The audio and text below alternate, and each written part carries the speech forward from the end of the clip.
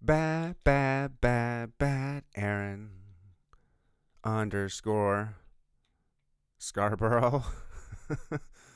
We got a comic in the house, guys. Kansas City local comic here. He runs the open mic at The Rhino, which is North Kansas City, every Wednesday night at 8 o'clock. Open mic comedy, you guys. Come check me out. I'm going to be up there working on some stuff. $10 gets you a burger, beer, and fries, and good entertainment. I highly, highly recommend it. It's really fun. Aaron is really funny, and he's a really talented artist. It was a lot of fun to kind of sit down and just kind of pick his brain and to learn about his journey of kind of wanting to be, a comic. It takes a special kind of person to actually want to embark on that journey, and he's just the right person for that, I think. Being he is a comic, some things, get said. Don't get offended, people. He has his friend, Brandon Patrick. Brandon Patrick is hilarious. He's been on the show a couple times, you know that. And him and Aaron are very good friends. And when Aaron was on here, he was, talking some trash, just kind of fun, having fun at Brandon's expense. Guys, don't take any offense to it. These are all just jokes. They're good friends. I think that's about all I want to say. Follow me, Neandertalk Pod, on Instagram, neandertalkpodcast.com. We got some good things in the works. Look for cool things happening in the future. Go follow Aaron on social media, bad_Aaron_Scarborough. And I don't know what more to say. We went over 2.5 hours. Good podcast. I think I've said that all that I need to say and do here. Everybody, I love you all.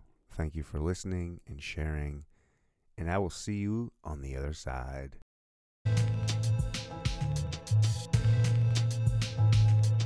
Welcome to the Inner Talk Podcast. We'll no topic is off limits. Now here's your host, my daddy, and Roy the Soul. Oh wait, one more thing for me. Thank you for coming to the Inner Talk Podcast. Boom, swat, boom. All right, in 3, 2, 1, boom, shalak, boom. Here we go. Welcome, Aaron. Hey, thanks for having me. Sorry I had to start so late. Normally I'm ready to go, rocking and rolling, but Well, I'm just glad to be here in Independence. you're not supposed to tell anybody where I tell people I'm in Kansas City. You say the word Independence, people freak out. They get scared. Mm-hmm. That's the meth capital of the world. That was. Yeah. It's not anymore. Well, Now it's the meth capital of Kansas City, but not anywhere else. I mean, it's cleaned up quite nicely. you want me to redo that? No. Are you gonna Cut. Okay. We don't edit shit here, baby. This is live. Oh boy. This is live. Aaron here is a local comedian, and he runs the open mic here at The Rhino Mm-hmm. every Wednesday nights in North Kansas City. I've been sneaking out there. You have. It's been pretty awesome. It's a Well- really cool little gig. You have great potential, Ryan. I've always told you that. It's true. That's what my mom always said. Yeah. She's trying to make Mama proud. Well, we're very proud of you. Thank you, Daddy. All right. 2 more hours of this? Yep. Okay. Think we can do it? Well, for what you're paying me, I think we've got a good shot. You're a pretty cheap guest. Yeah. Car ride and coffee.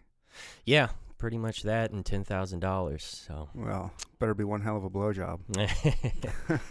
Oh boy. No? No, and Ryan, I would appreciate it if you weren't so crass with me. I know that most comedians are okay with that kind of smut, but It's low-hanging fruit. yeah, I know. It's low-hanging fruit. You're right. I'll do better. Speaking of low-hanging fruit, I did enjoy your set at the mic the other day. Did you? Yeah, it was good. The one that I just did? Yeah. Because, Thanks, like, man. a lot of new open micers, they show up and they immediately talk about rape or something like that. And it was cool to see you go up there and just talk about how high you were. That was really neat. Well, talk about what you know. Yeah. When you're high on life, baby, Right. you just talk about how high on life you really are. Right. Well. Yeah, it was a good time. I wanted to talk. I wanted to do something I thought it could be. I didn't honestly think it was going to be super funny, but I just want to do something I knew I could be confident with. Yeah. Just to gain some confidence and just get comfortable up there. I'm not a dude that goes on stage and does this thing. Right. No, and that's why I put you at the end of the night after 40 other comics. Yeah, it's hard to do. Yeah. Well, when someone new shows up, we gotta weed out the ones who are weak, and if you have the will to wait through 40 comics, then you must want to do it. So, keep coming. I will. I appreciate even just getting on there. Like I knew, I got there and it was packed. Mm-hmm. That was a packed house. Yeah. It was pretty sweet. And I was like, all right, let me go see when my name's up there. I go in there, it's like, whoa, like 35, 36, 37. There it is. Like, all right, well, I'm going to be waiting a while. Let me go have a drink, hang out with my friends that I brought with me, and have a burger and fries for $10 and a beer. It's a delightful place. And it's a place where young talent can develop into experienced, skilled comics, despite my best efforts to keep them down. So, what is I'm brand new to kind of this comedy scene locally. I don't even know how. I think I just found it on the Instagram. I just saw that there was an open mic, and and people at work, we've kind of joked about doing this for a while now. Mm-hmm. And I was like, you know what? Here's one. And so I was like, let's go check it out. And so, well, you happened upon the best one. It's a cool place. I was lucky whenever I got into that because I kind of inherited something that was already built. There's already great community there. It's a great room. And there's just a consistent audience of people who want to laugh every Wednesday, who just show up. So my job's easy. It's free comedy. It is free comedy, yeah. It's you get what you pay for. Yep.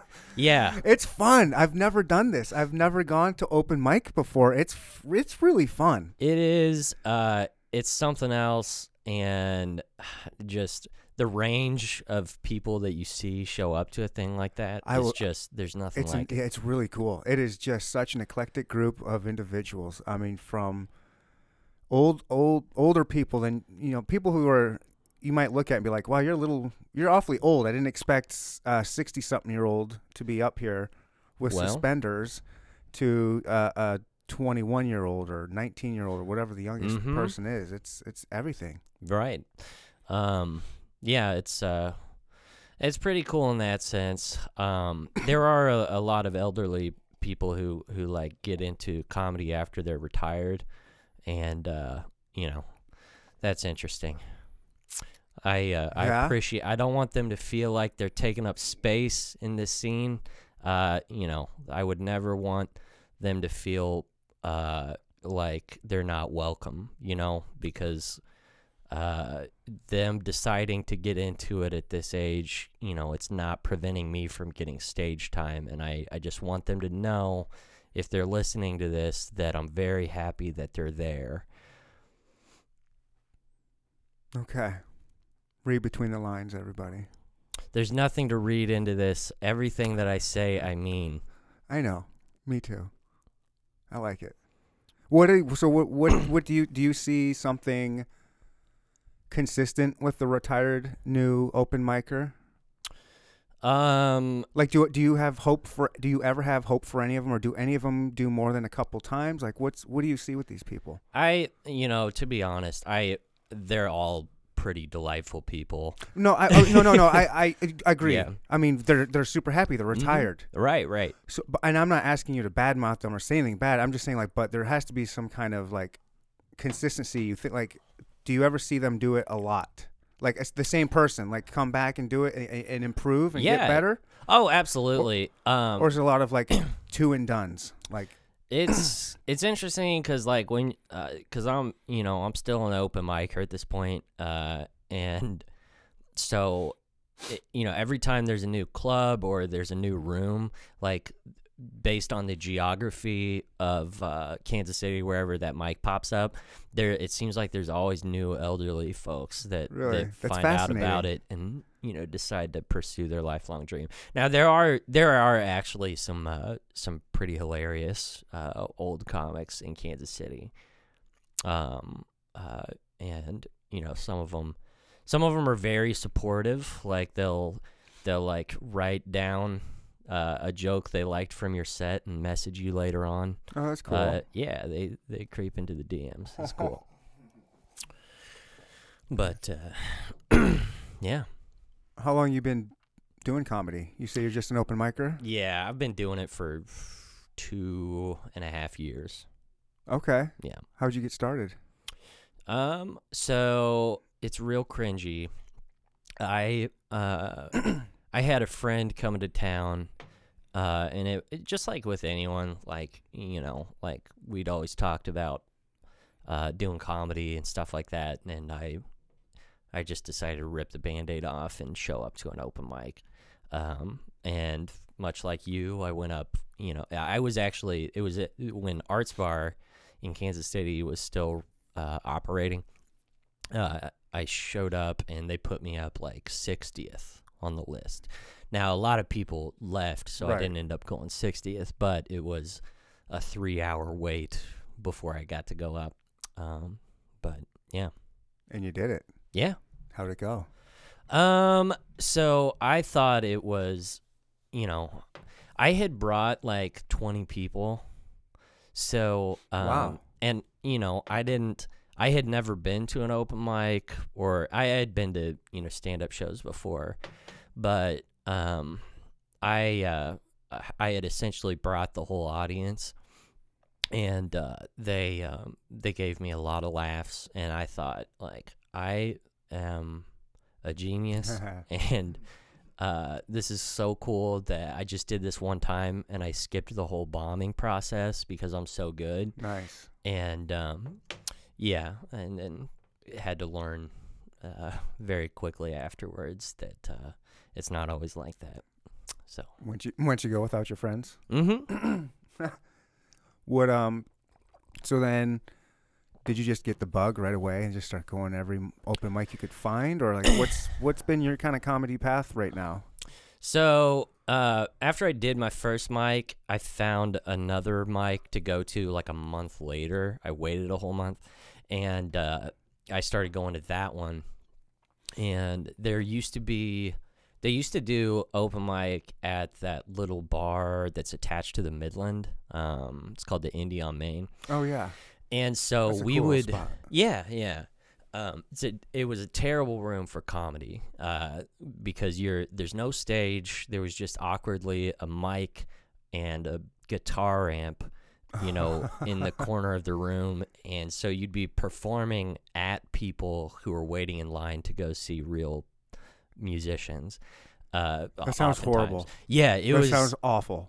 Well, yeah. So, you know, I would go there and just, it was as if I wasn't even there, you know, and that is funny because, like, you know, having a room full of friends who came to see you is like on the extreme easy side of the spectrum, whereas, you know, that is actually too hard to like learn anything about stand-up when, you know, you're just performing to people who would really you rather not be there.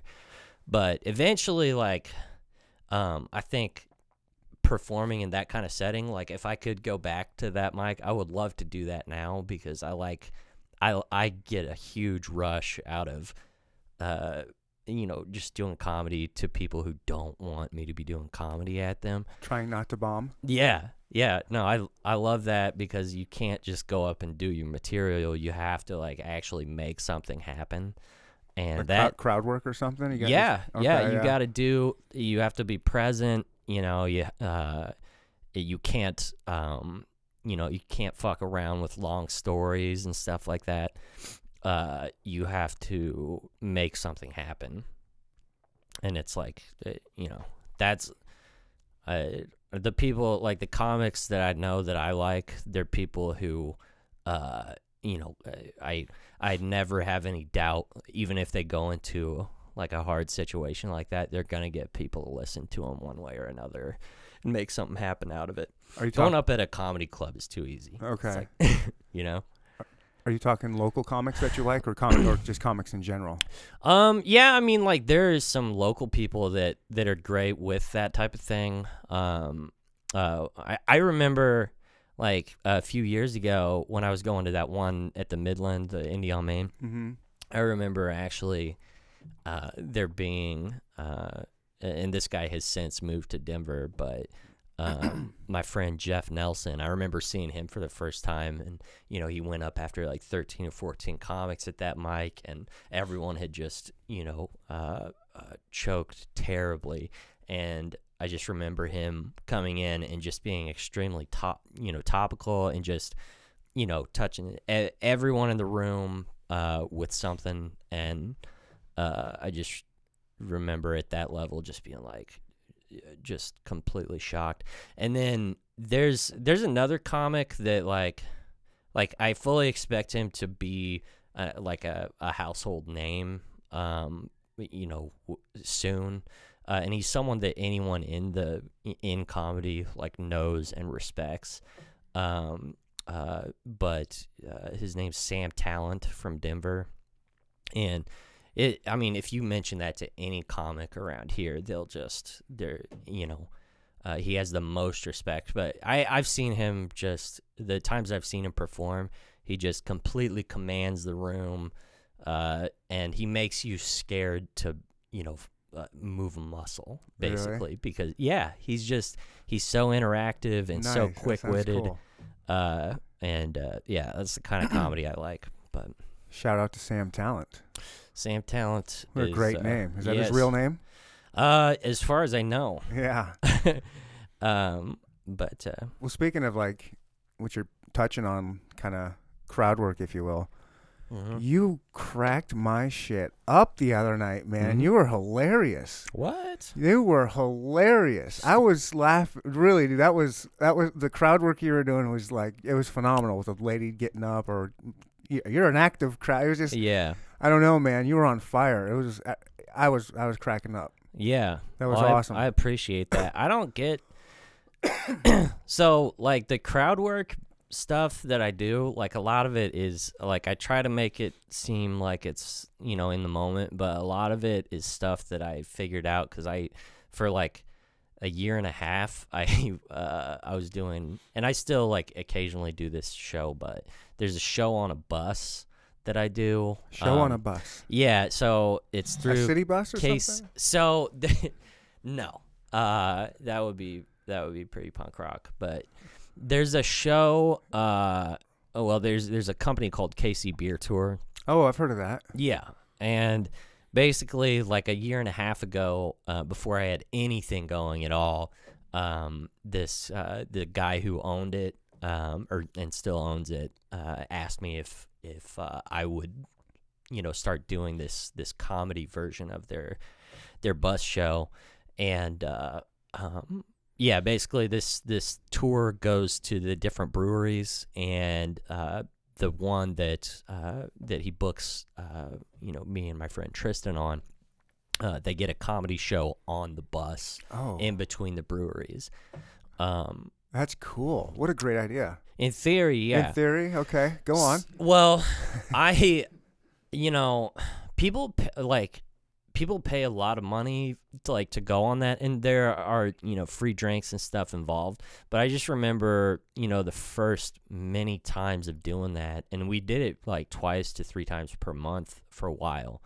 But I remember just thinking, like, being so disappointed with myself because like I would bomb terribly, you know, because I was just trying to do my material on the bus, you know, and like that's another like comedy hard mode situation where like you have to absolutely, like, you can't just do your material, you have to make something happen, you have to be very quick. So most of the, like, if you ever see me do crowd work like that, like those are lines that I came up with on the bus by just dealing with drunk people who didn't really want to listen to me. Did they know they were getting involved with a comedy tour bus? Yeah, of course. So they knew they were signed up for comedy? They do, but people there's a lot of on that show, there's a lot of bachelor and bachelorette parties and stuff like that where really I mean, they might have been oh, we kind of like comedy, we'll do that tour. But that's not what they're there for. No, they're there to get fucked up and scream, "It's my night." Yeah, exactly. Yeah. But yeah. I figured you kind of had things ready to go. Yeah. I mean, but you made it look so on the fly, like you had no idea what, you know what I mean? You made it was phenomenal. I appreciate that. But that's, like I said, that's the kind of thing where you don't get that by just sitting at home and writing. You get that by performing the shittiest gigs you possibly can, you know? Yeah. It's the shittier the better. What's the shittiest gig right now in Kansas City? Ooh. Whatever I performed on recently. You don't have to answer that if that's a bad question, but I like the question. That's fine, Ryan. I'm not gonna name names, but there's and it's not, I'm not saying this as a bad thing, but a place to get some chops, to earn your chops, earn them laughs. Where's the hardest place to get laughs right now? It really depends on the night. If you're talking about, open mics.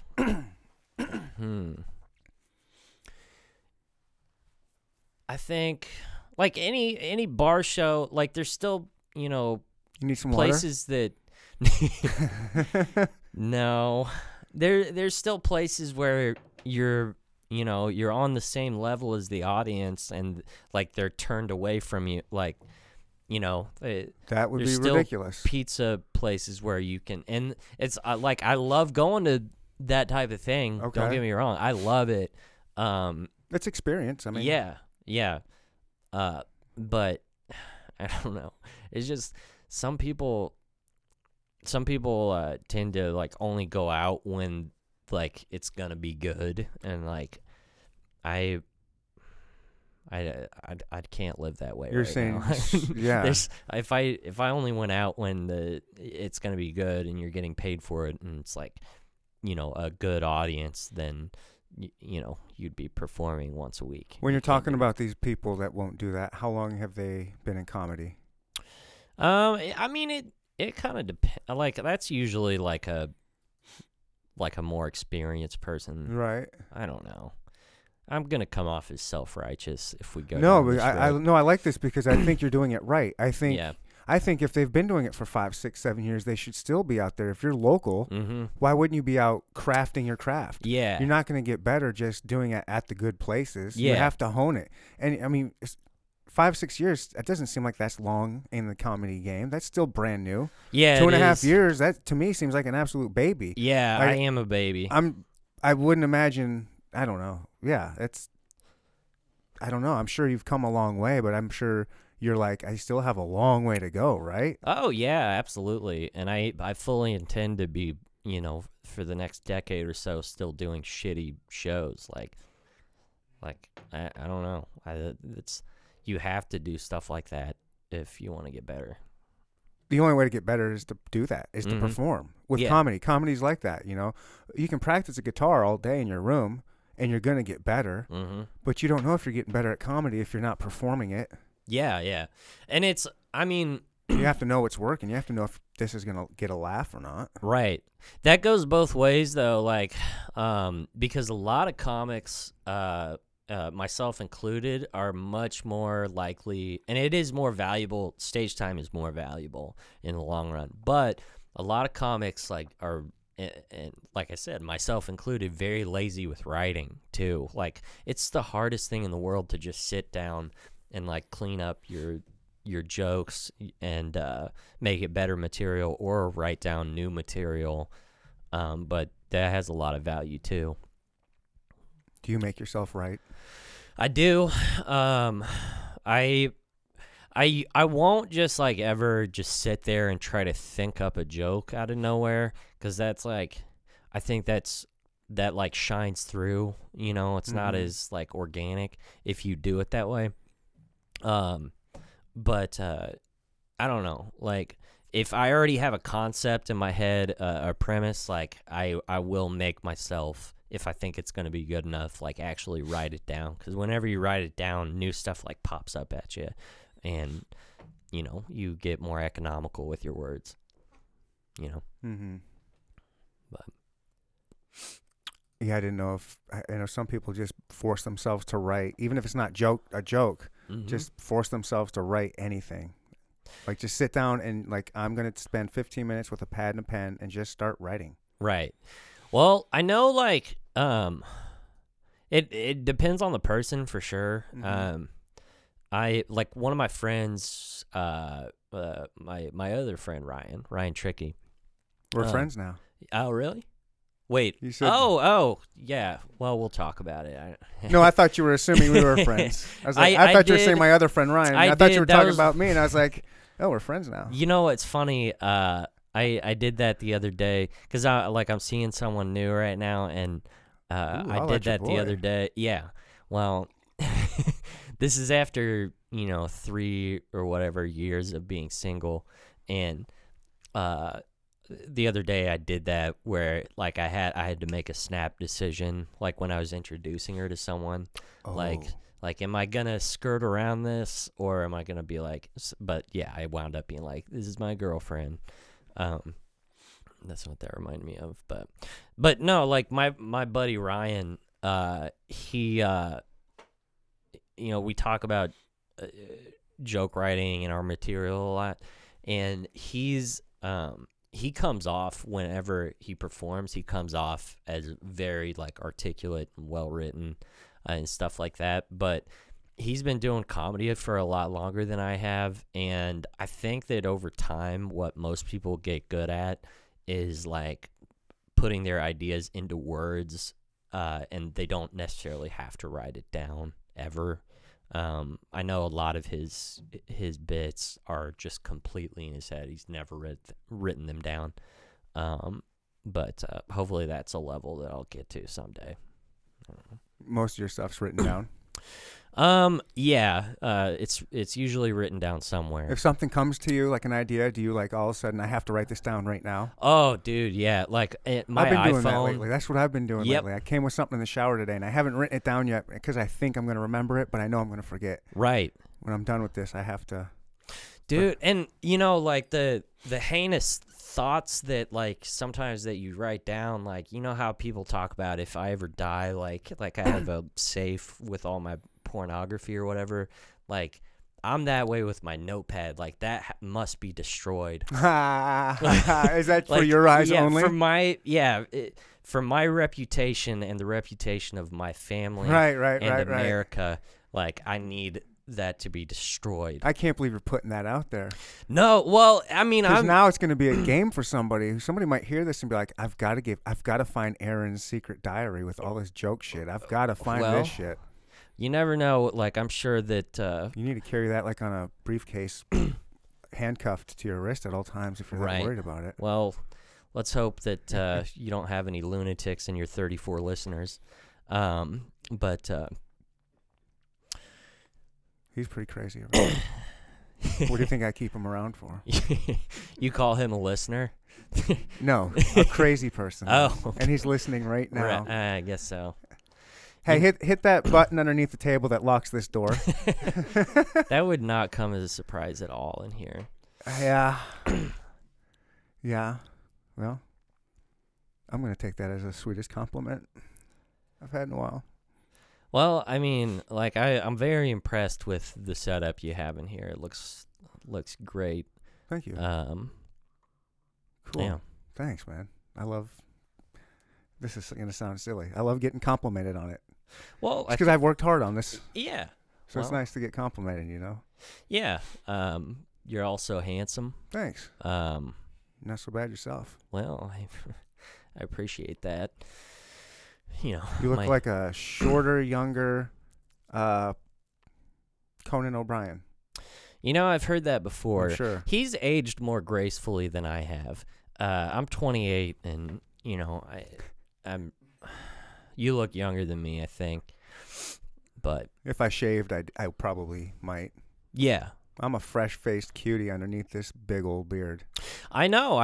When whenever because I put off everything until today, you know, and I had a reminder that we were doing this today, and I looked you up on Facebook, and I don't know, and it came as a shock because like your Facebook, it's just like the picture from the podcast, and then I don't use my Facebook. Yeah. Oh, really? Yeah, I don't really fuck with that. I gotcha. It's like you know, Ryan, on Facebook, it's like your name, and then it just says divorced under there. Perfect. Perfect. Works at divorced. I do work at it. Yeah. As a matter of fact. Yeah. As a matter of fact. But no, that's a great. Is that the premise for your podcast? Just Ryan divorced. It is now. Yeah. You just gave me a T-shirt idea. Right. The Inner Talk podcast. Divorced. Get them now for $19.99. Right. I like that. I had something good. Are you talking about in the conversation or in your marriage? Yeah, both. I had something good with my marriage. Yeah. Okay.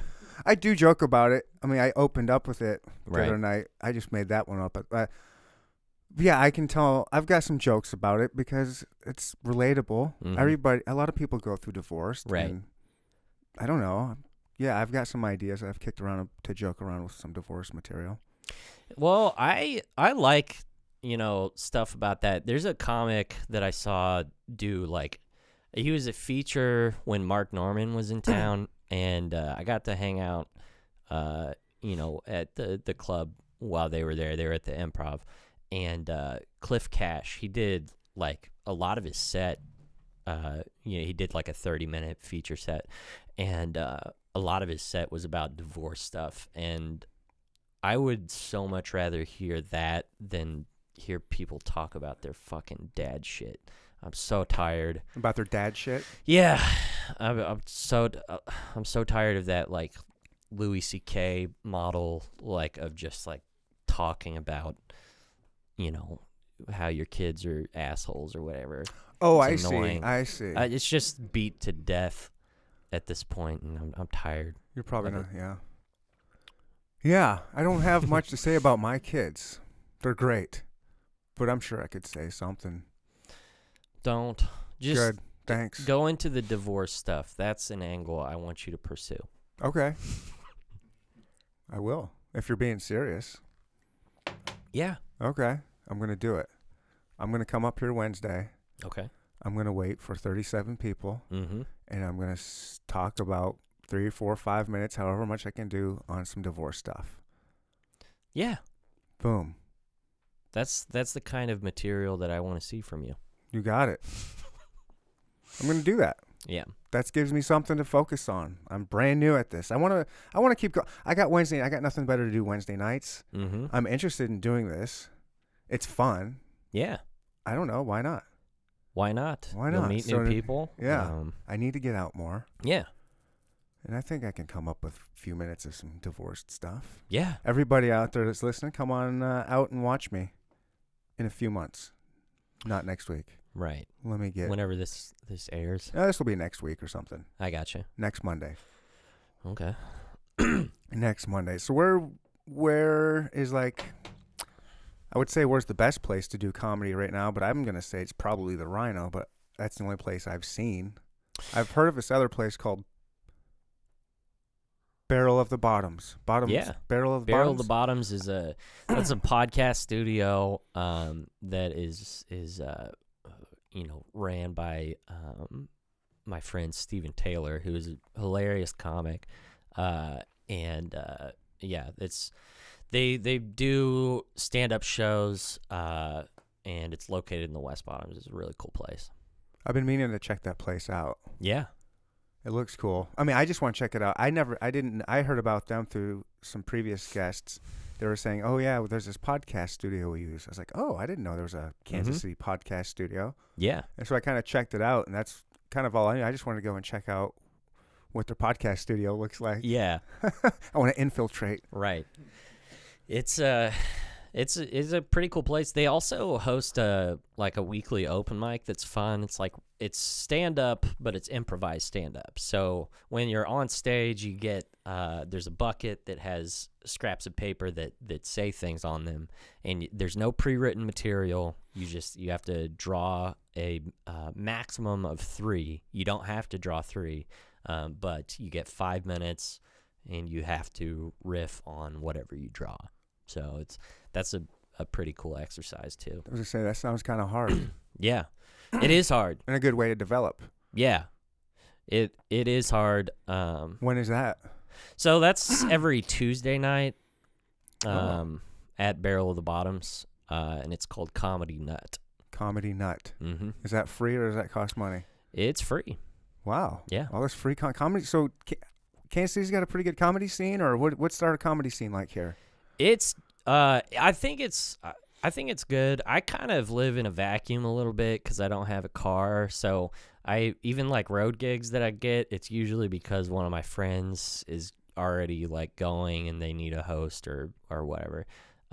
So when I do get to go, it's usually not on my own merits. But from what I know, like we are getting better. St. Louis has a surprisingly good comedy scene. Like, oh yeah?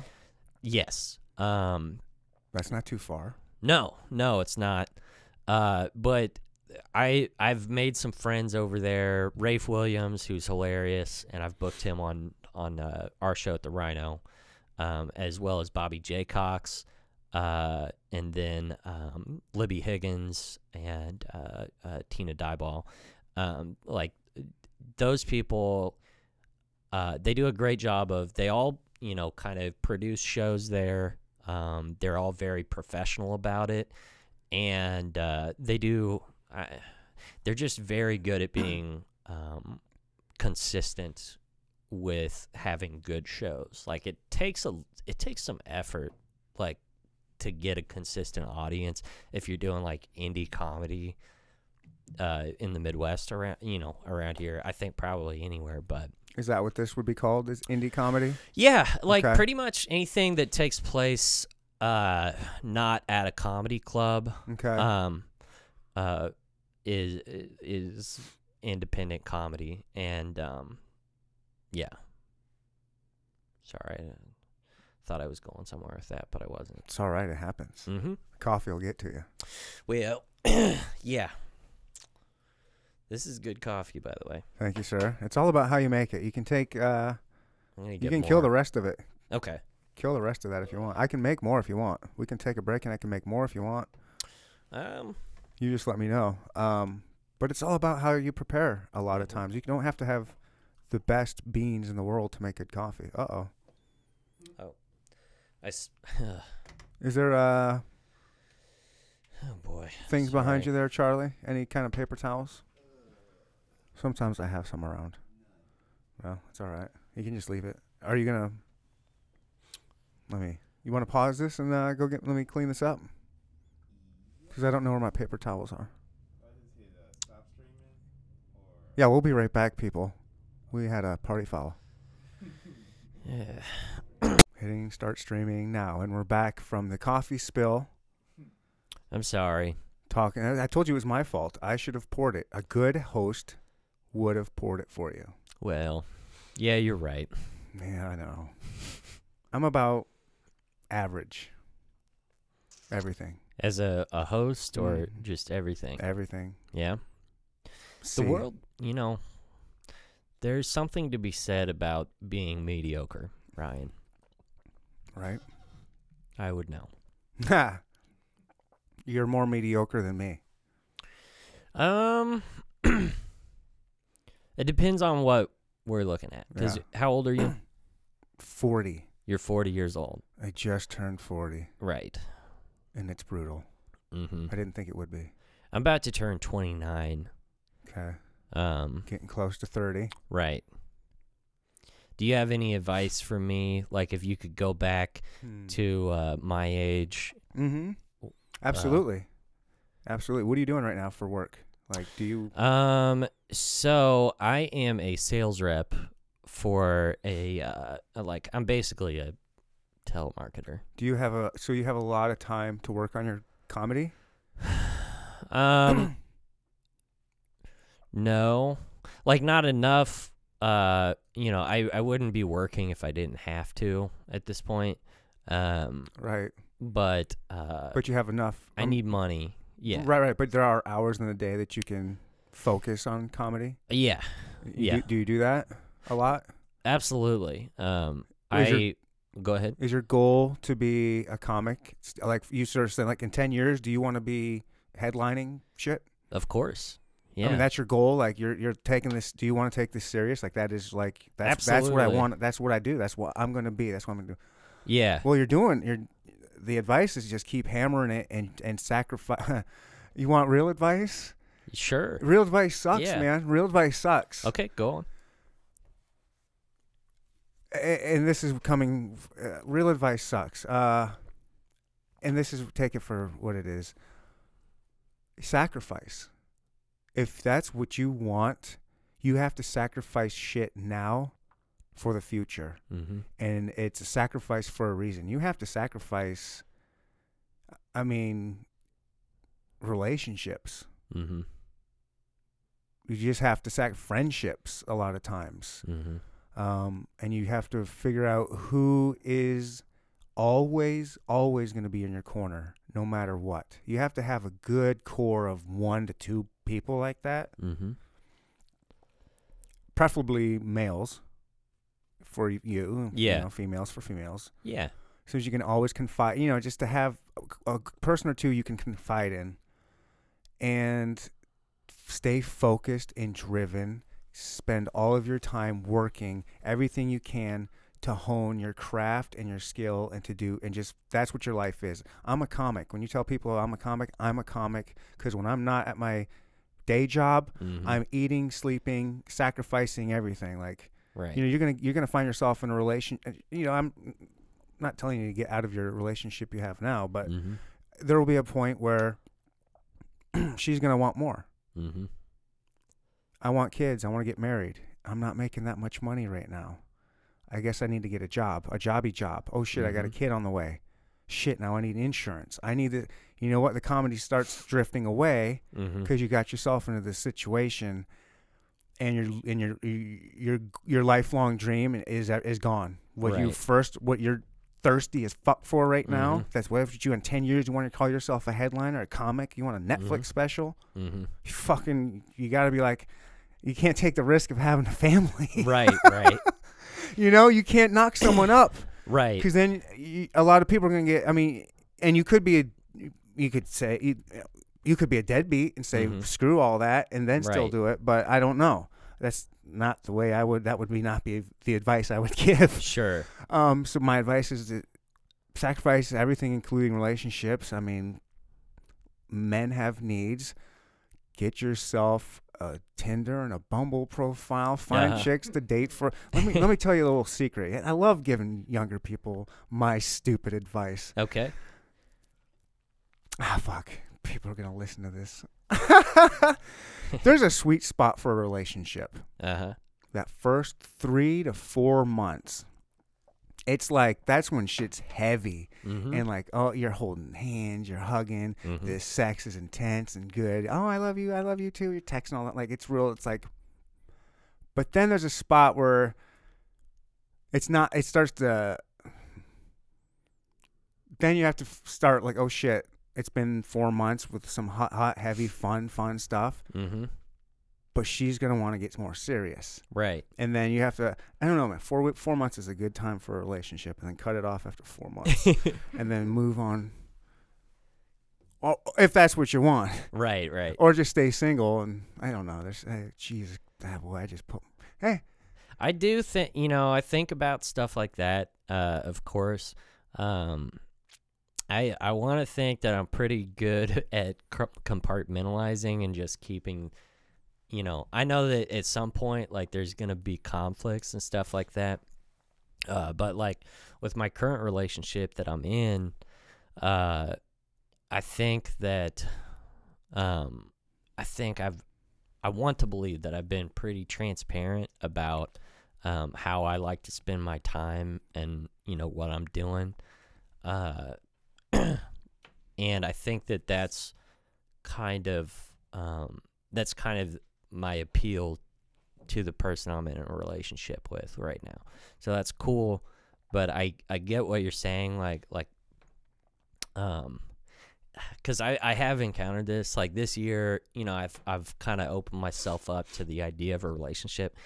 And it gets lonely. It sounds tempting. It sounds sexy. It's nice. Oh, it's cuffing season. I'd like to have me someone to hang out with when it's cold. And I get lonely. I want to have sex. I enjoy going on dates and spending time. Enjoy watching a movie with somebody and just hanging out. It's nice. Well, I get it. Ryan, the problem though, I get it, is that when you're at my level, which is this weird, awkward, like I'm doing a lot of, like, open mics and free shows and shit like that. You know, I'm working hard. I'm trying, right? And I'm just trying to get better and better. And I'm not doing it as, like, that's not where my income is coming from. Not yet. So, you know, if you look at that objectively to a person like a girl that's my age, like, objectively to them, that's a loser. That's not a comedian. That's just, like, a loser. Right. You know? Right. That's why you can't have that right now. Yeah. That's why you got to focus I've encountered that a few times of course you have. this year. Yeah, of course you have. You Women, know? It's just like, I know it's, like, cringy. Women want now. They're not going to look down the future. They're not. They need security and stuff right now. Yeah. It's just like, you have a valid argument that I'm a loser, but, you know, I might not be someday. For now. Yeah. You don't always have to be a loser. Yeah. You don't know how to win. You don't know how to win if you don't lose. Mm-hmm. Well. You really, I mean. Yeah.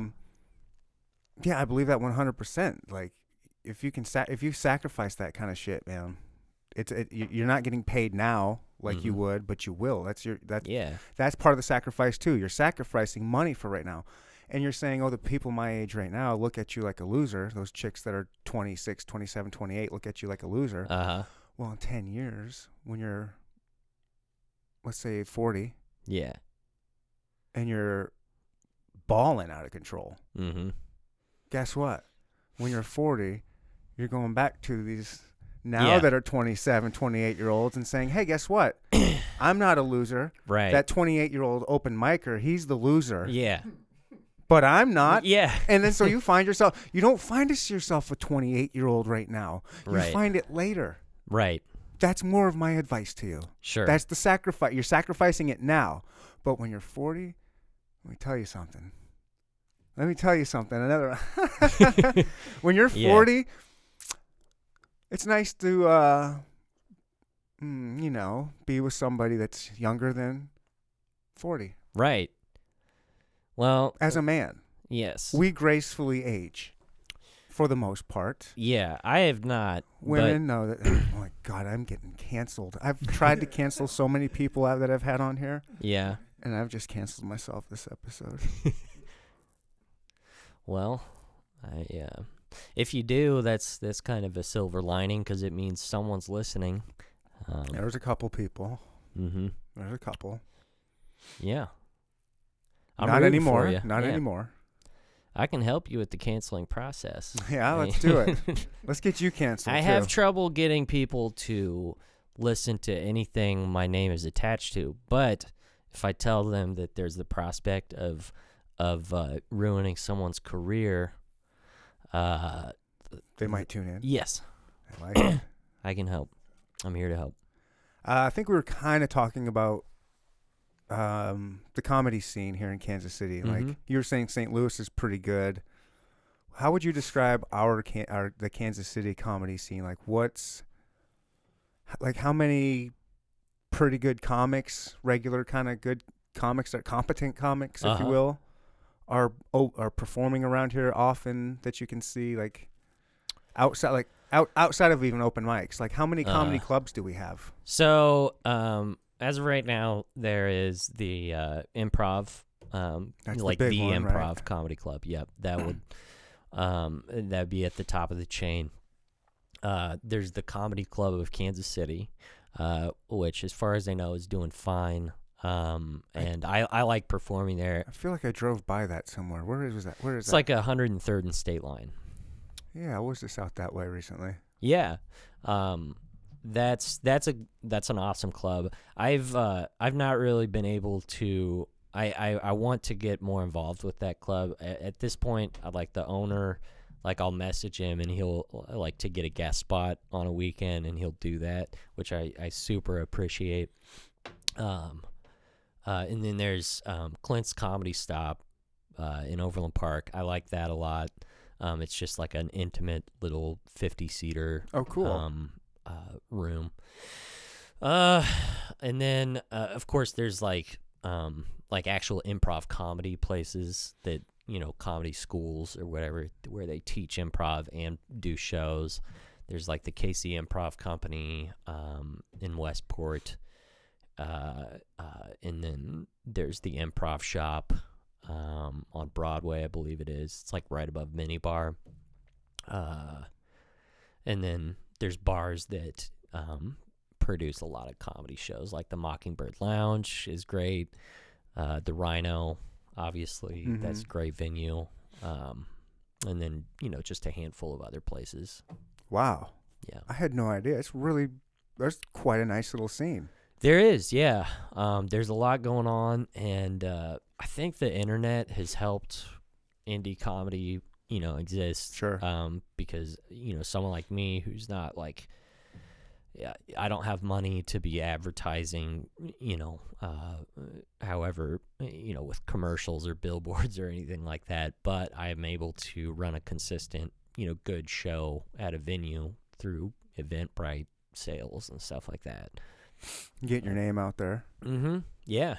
Does the Kansas City comedy scene, are you a name most people know and recognize? I would say like the comics, right, for sure. Yeah. Yeah. What are, like, how many, is there, like, how big do you think the group is of those kind of like consistent good comics, like that are going to the open mics and maybe being on some of these other clubs? I mean, it's there's enough of a pool to where in theory, like, showrunners and clubs can have local support if they need someone to fill in or whatever. There's enough people to do that without a ton of they're there every week types of things. I mean, like, the Kansas City Comedians like Facebook group is, I think, like 600 members or whatever. But that's people who actually perform regularly. There's people that quit years ago that are on there. Right. There's like how many active people. users are there? Yeah. But I would say that there's man, that's tough. There's probably a core group of at least like 30 people who, are working at it and stuff. wanting to. Yeah. This is what I want to do. Mm-hmm. Grinding. Yeah. Nice.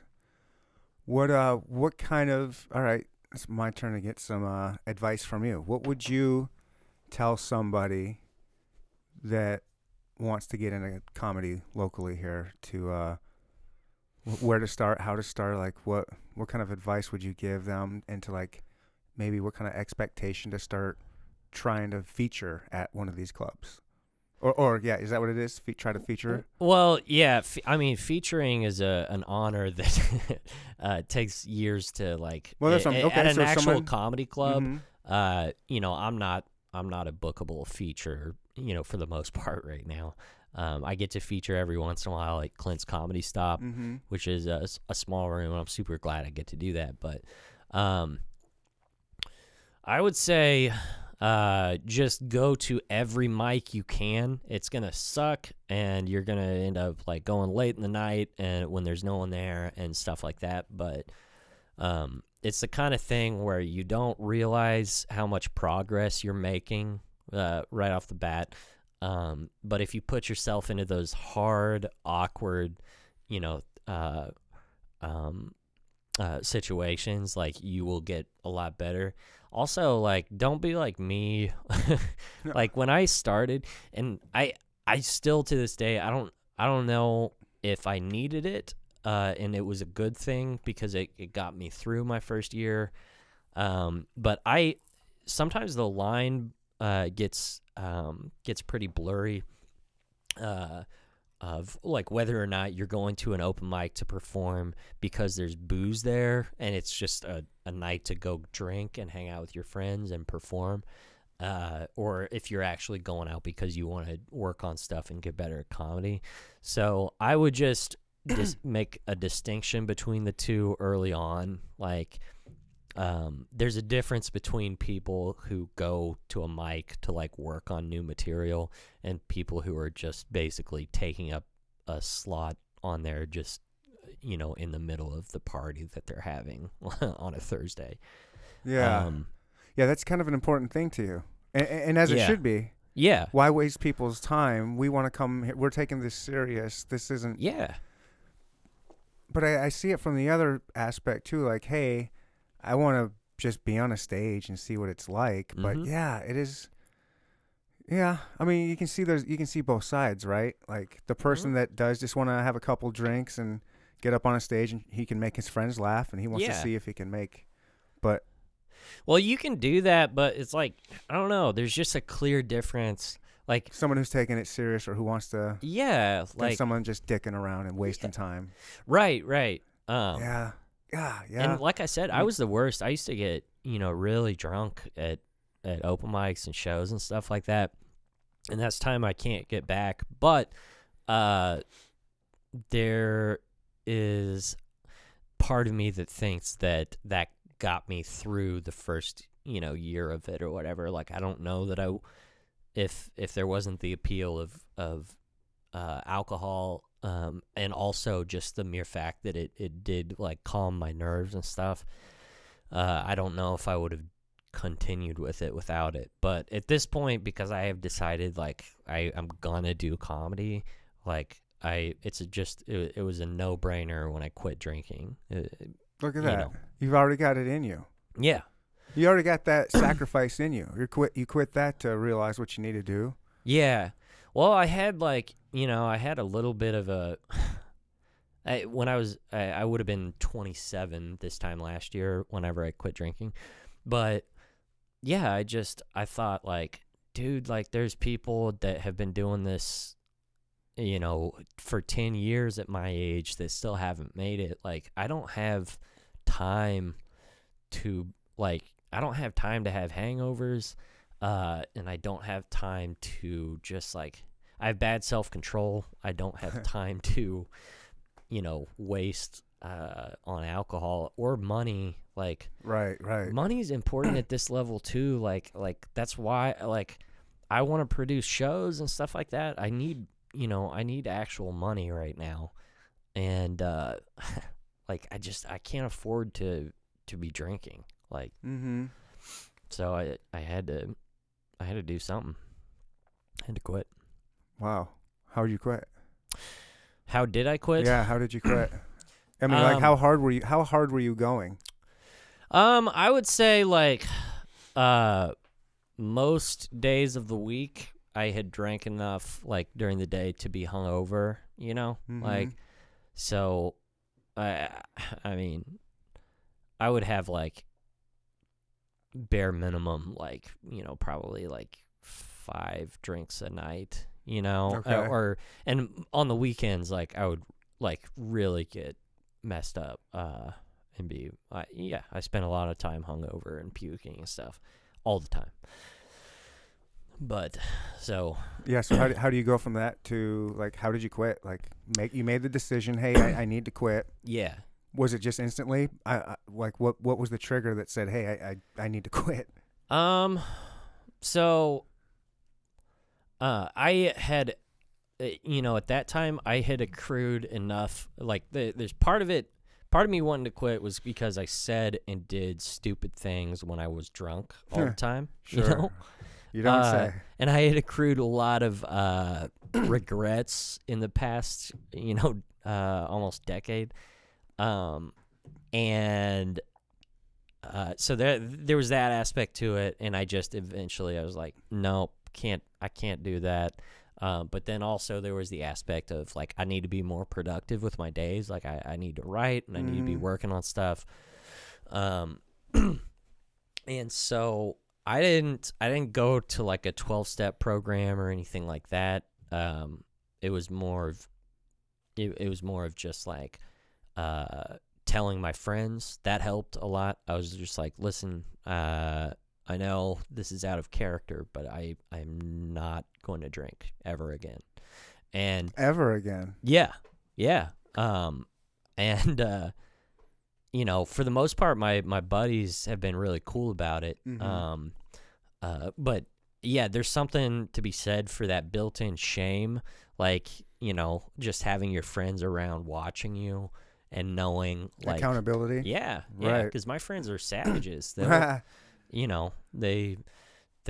don't ever keep their mouth shut about stuff like that. And so if you say something and then do something else, like you're gonna have an ass whooping, emotionally. You should put a bounty on your head too. Yeah. If you ever catch me drinking, I owe you $150 or something like that. Yeah. Something That's that would off, hurt, baby. Yeah. Who's the best comic in Kansas City?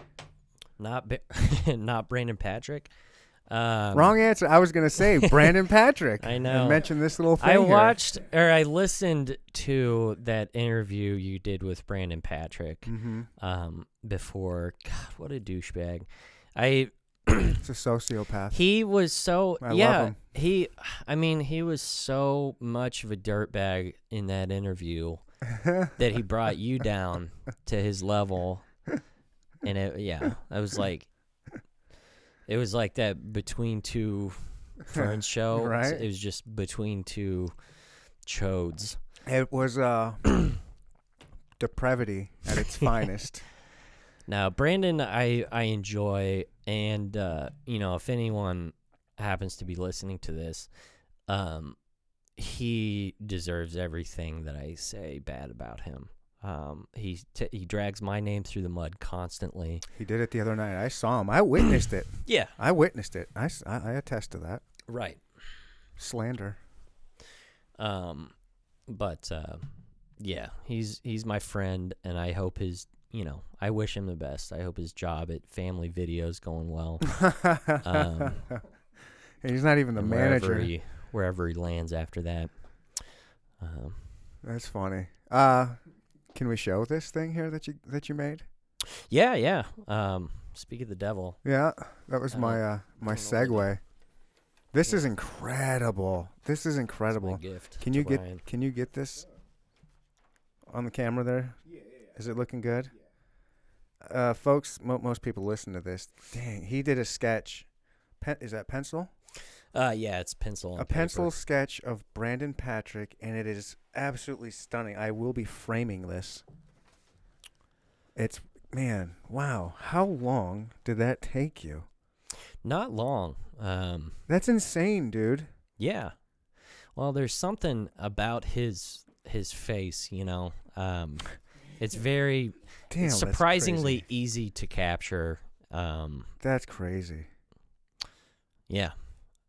I don't know. I wish I could better capture his heinous personality. What kind of stories you got about him? I don't have, it's not like one of the, like, dude, back in the frat, Yeah, but I'm sure me and Brandon. Yeah. How long have you known him? I've known Brandon for, I don't know, like a few months after I started comedy. Okay, wow, nice. Yeah. He used to frighten me, because he is, if you don't know Brandon, and you probably, maybe you watched the video or whatever, but he is a 4'5" black man, and but with an alarming amount of confidence. and he used to really, really intimidate me. You know, I would see him at comedy shows, and Brandon, and I don't think I've ever told him this, but he used to book comedy shows at the Rhino, and it was an inferior show called Cream of the Crop, and we, you know, my show came in and kind of put that to put it to rest and to shame. Whoa. Shots fired. Well, you know, he's I don't know, but whenever he was in the room and I would ever be doing a set, I'd be like nervous because he used to, you know, scare me. He's kind of like a Joe Pesci type of character, you know? Ooh, that's a good way to put it. Yeah, he's short but loud. He holds the mic, you know, like 3 feet away from his mouth, but somehow still directs the sound into it. It probably looks like 3 feet, but it's like half a foot because of his proportions. Because he's only 3 apples tall. Yeah, like a Smurf.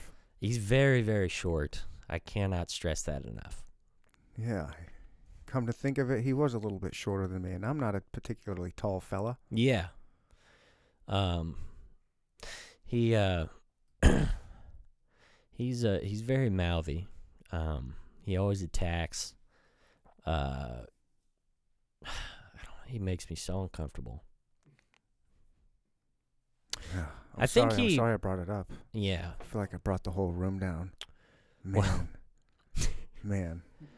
I mean, who would be some of the better who are some comics to see, like local, like who are you?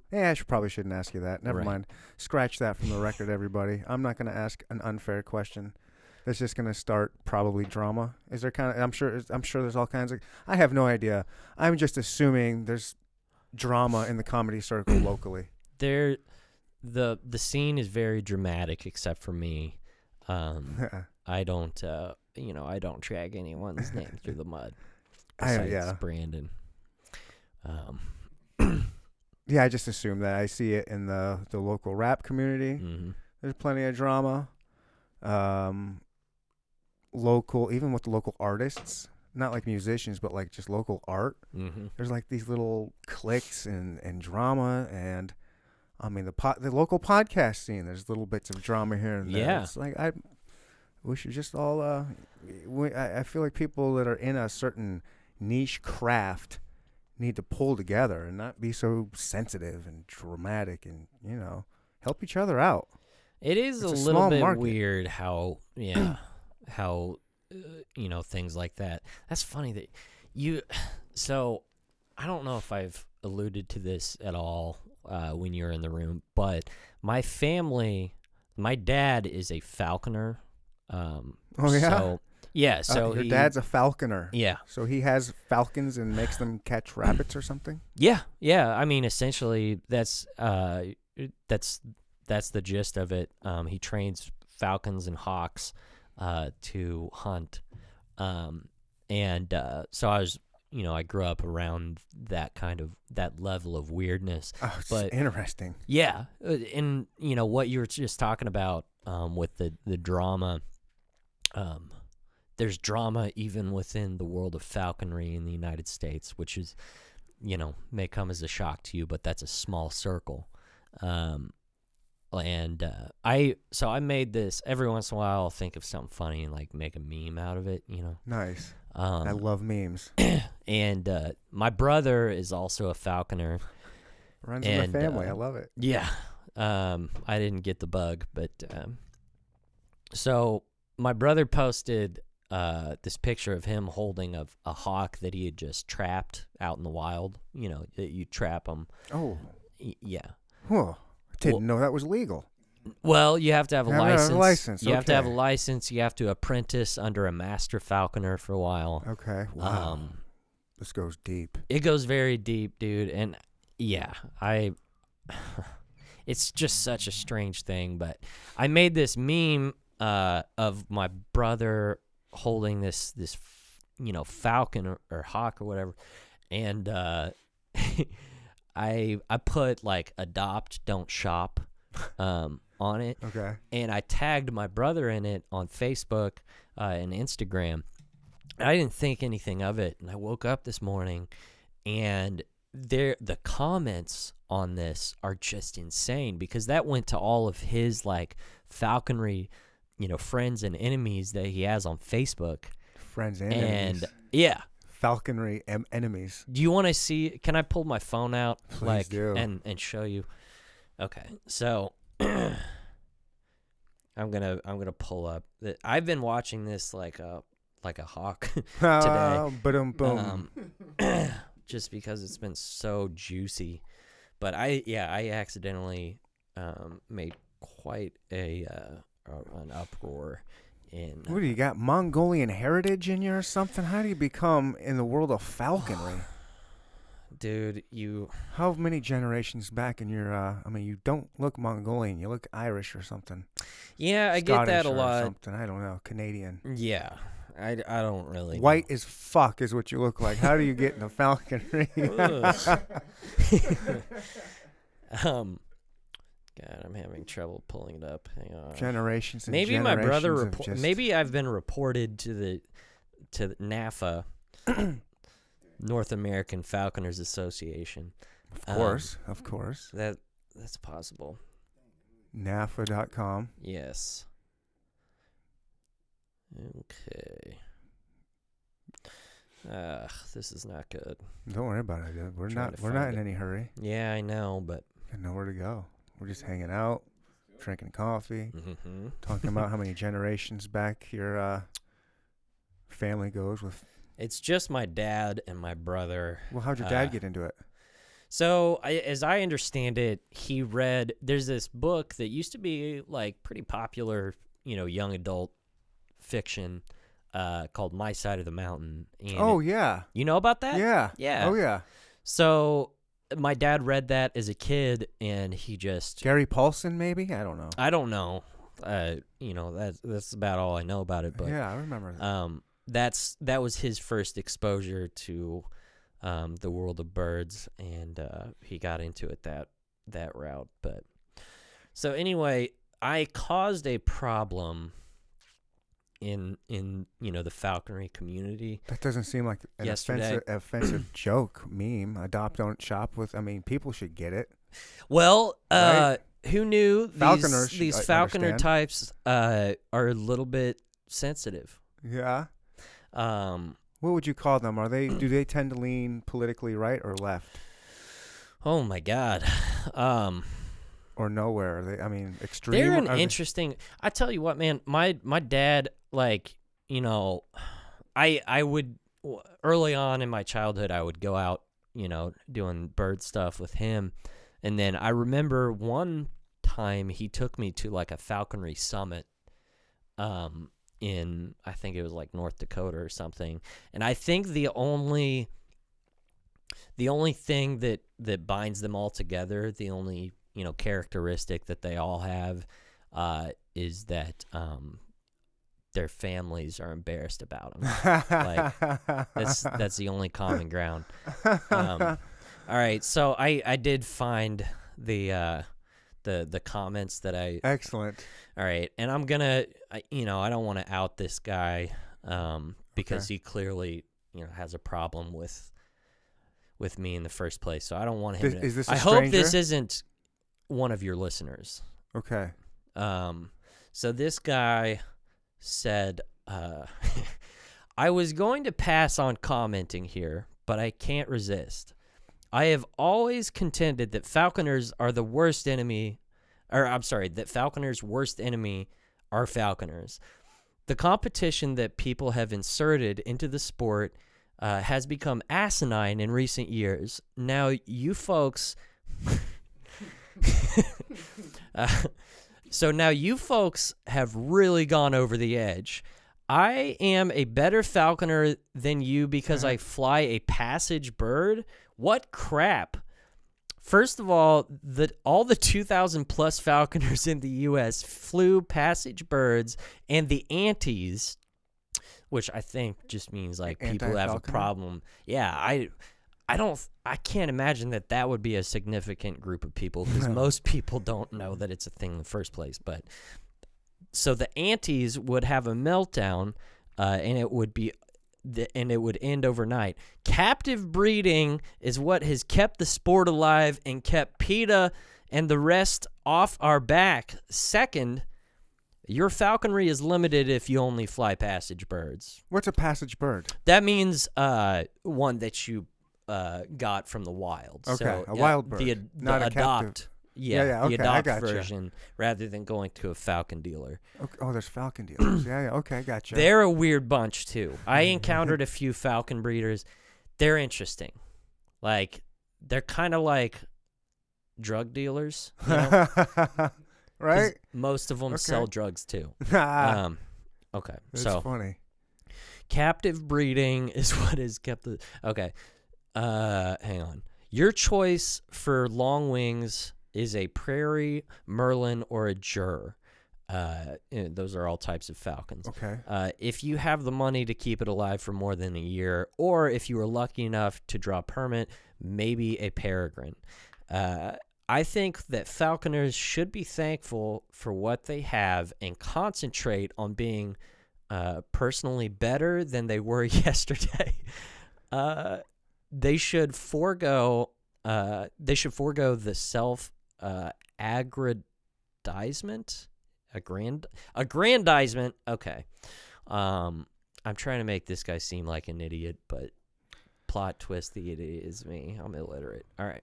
So they should forego the self-aggrandizement and the attitude of who is better than who. If you fly your bird at game, that should be the only criteria a falconer should be judged by. I wish I could say that was the end of it. That guy is passionate about something. This is where it gets good. So, this person, also a falconer, a lady falconer, which is a real unicorn. It's a male-dominated field. You know how you flirt with a female falconer? Oh boy, are we gonna have to write this down for your set on Wednesday? Yeah. Go on, Ryan. No, I can't do it. What? Come on. Hey, come on. No topic is off discussion. No topic is off limits. Yeah, whatever. I honestly did forget it. It was going to be something to do with, hey, you're pretty. You got almost all your teeth. All right. So, damn. This lady said, oh, wait. Oh, shoot. We're going to have to cut that. I almost outed him.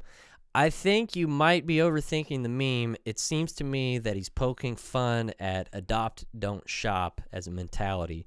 Plus, everyone knows that the money it costs to travel and trap a bird is almost the same as purchasing one. So no big difference.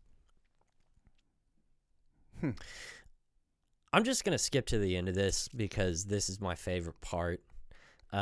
Basically, my brother commented on it saying that if you would have done a little digging, you would have seen that my brother who posted this is a comedian and not a falconer.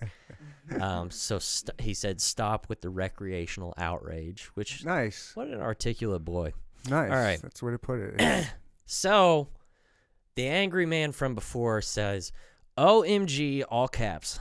OMG, I don't know you, and you damn sure don't know me. How is anyone supposed to be able to interpret another's twisted version of comedy? I have been practicing falconry for 56 years, Whoa. long before most of you were a thought in your father's mind. My default setting on subjects pertaining to falconry does not lend itself to comedy. With all the outside pressures on our sport, one cannot not let even mock stupidity slide. This is not outrage, it is self-preservation. Before you put that stuff on Facebook, think, all caps, think how it will go over with the antis. There's that word again. Yep. With the antis and people who take falconry as the breath of life itself. Wow. Wow, this guy is scared he's going to lose his sport of falconry. Yeah, well, I don't... He's scared. Yeah. The antis.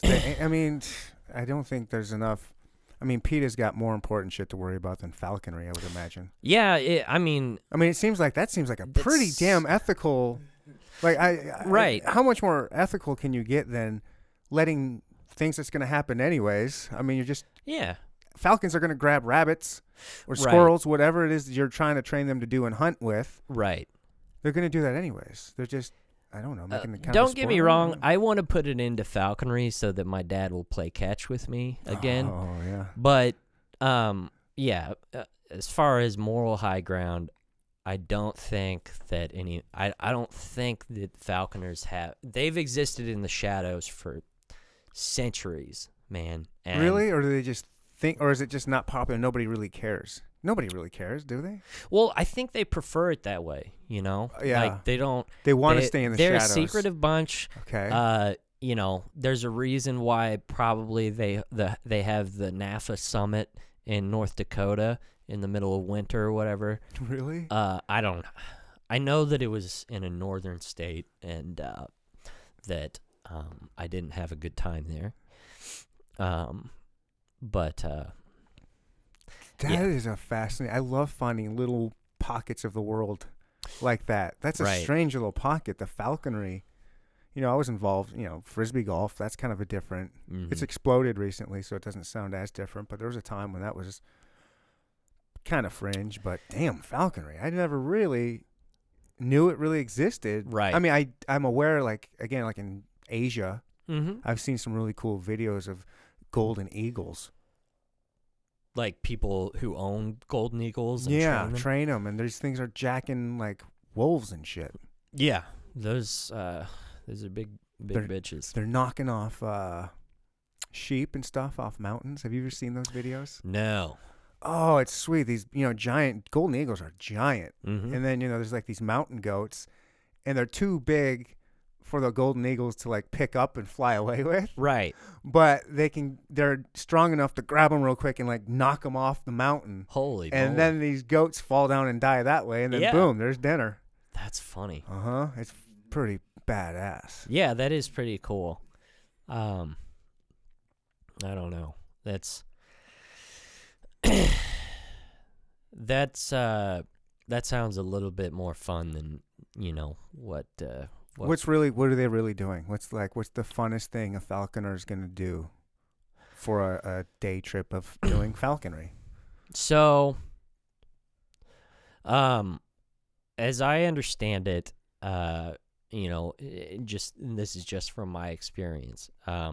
If Dawn from Facebook, if you're listening to this, I don't know what you do, and I certainly don't want to make an enemy here. But so we would and I got out of this at an early age, like I said. Some of us were not so lucky. My brother is still. You saw the trap, and he was like, I got this.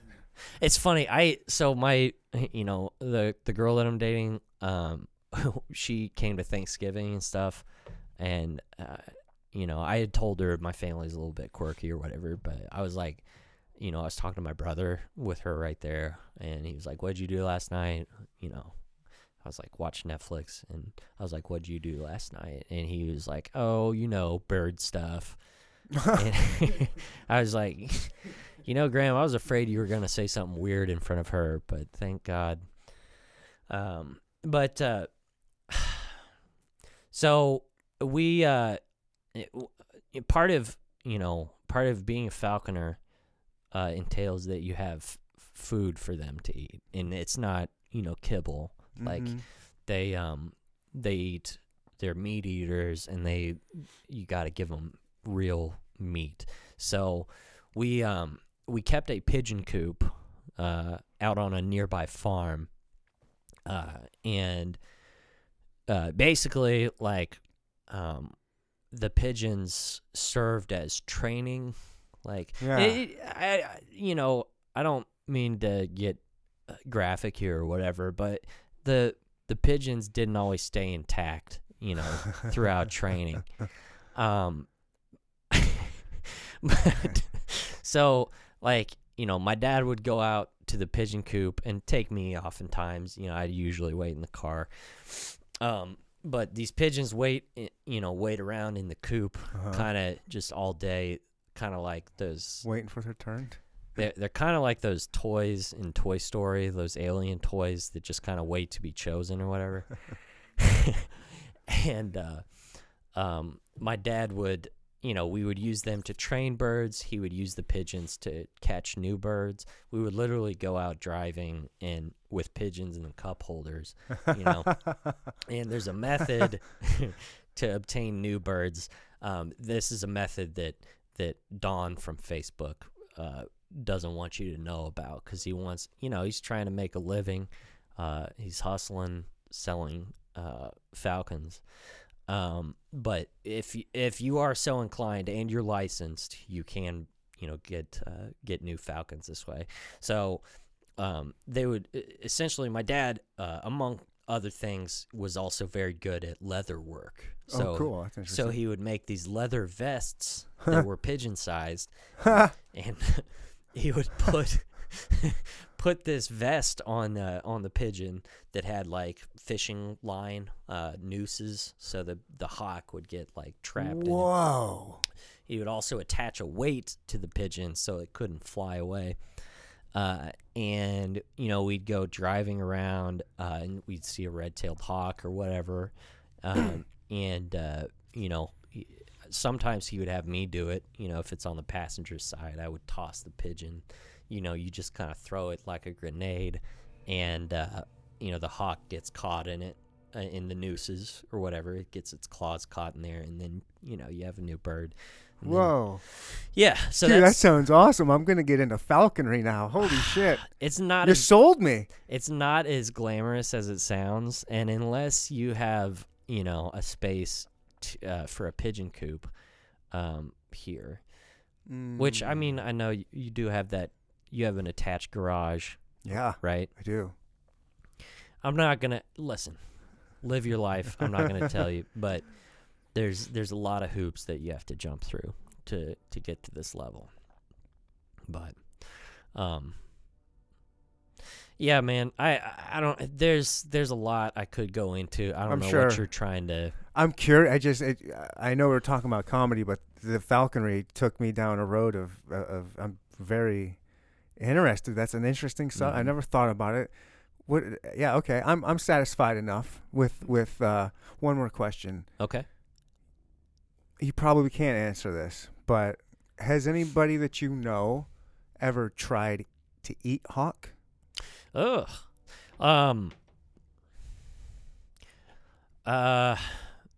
Not that I can prove. Right. I didn't know if that was out in the circles, like, hey, we had that, we roasted this along with Thanksgiving turkey, and we just wanted to see what it was like. We stuffed it with stuffing and made it like a turkey, and here it is. Have you ever heard of a story like that? I haven't, but listen, my dad, I met all kinds of colorful characters throughout my childhood due to falconry. And I remember, Uncle Mike, not a real uncle, but Uncle Mike, he used to drive down and visit us. And this dude, I don't think I was with him when this happened, but my dad told me about it. They hit a deer at some point, and Mike, without addressing it at all, just gets out, and I think it was my dad that was with him. Was just like, what are you doing? And he's like, oh, I mean, my kids got to eat.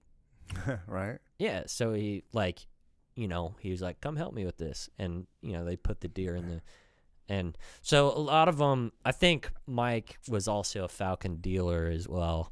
And I think a lot of them live by that mindset of just whether it's a deer or a pigeon, nothing should be wasted. Mm-hmm. So I have a hard time believing, and with falconry,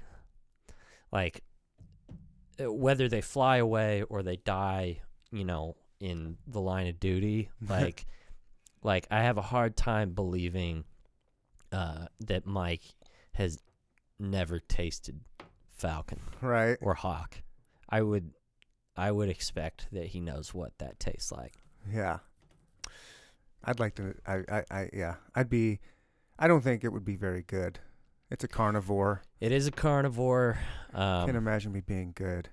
Yeah, and you got to think about what they eat, because like they can't have pheasant and rabbit, which are fine dishes. Right. They can't have that all the time. A lot of times they're eating pigeon, and mice. If they're eating pigeon, you kind of are what you eat. And I've never eaten pigeon. A lot of pigeon was brought here to be food. It's called, was it? Yeah, it's called, it was like squab. Is that what they call it? If you see that on a menu, that's the fancy way of saying pigeon. Yeah. But it's a big dish over in England. In Europe, I believe it's called squaw or squab. But that's just a fancy name for pigeon.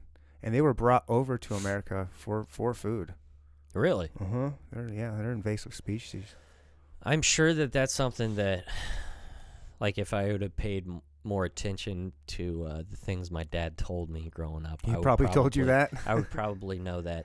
There is no. I've never met anyone who knew more about birds than David Scarborough Sr. It makes sense. Mm-hmm. It makes sense. All right, back to the comedy train. Kansas City comedy train. Woo woo. Okay. Yeah, where do you see yourself in the next kind of few years? Like, what is your kind of goals? Do you have like a 4 or 5 year goal for locally? Do you want to eventually get out of Kansas City? Do you have dreams of maybe trying? Yeah, you want to go to LA or New York? Like I want to go somewhere where, like, I would like to go to New York first, of course.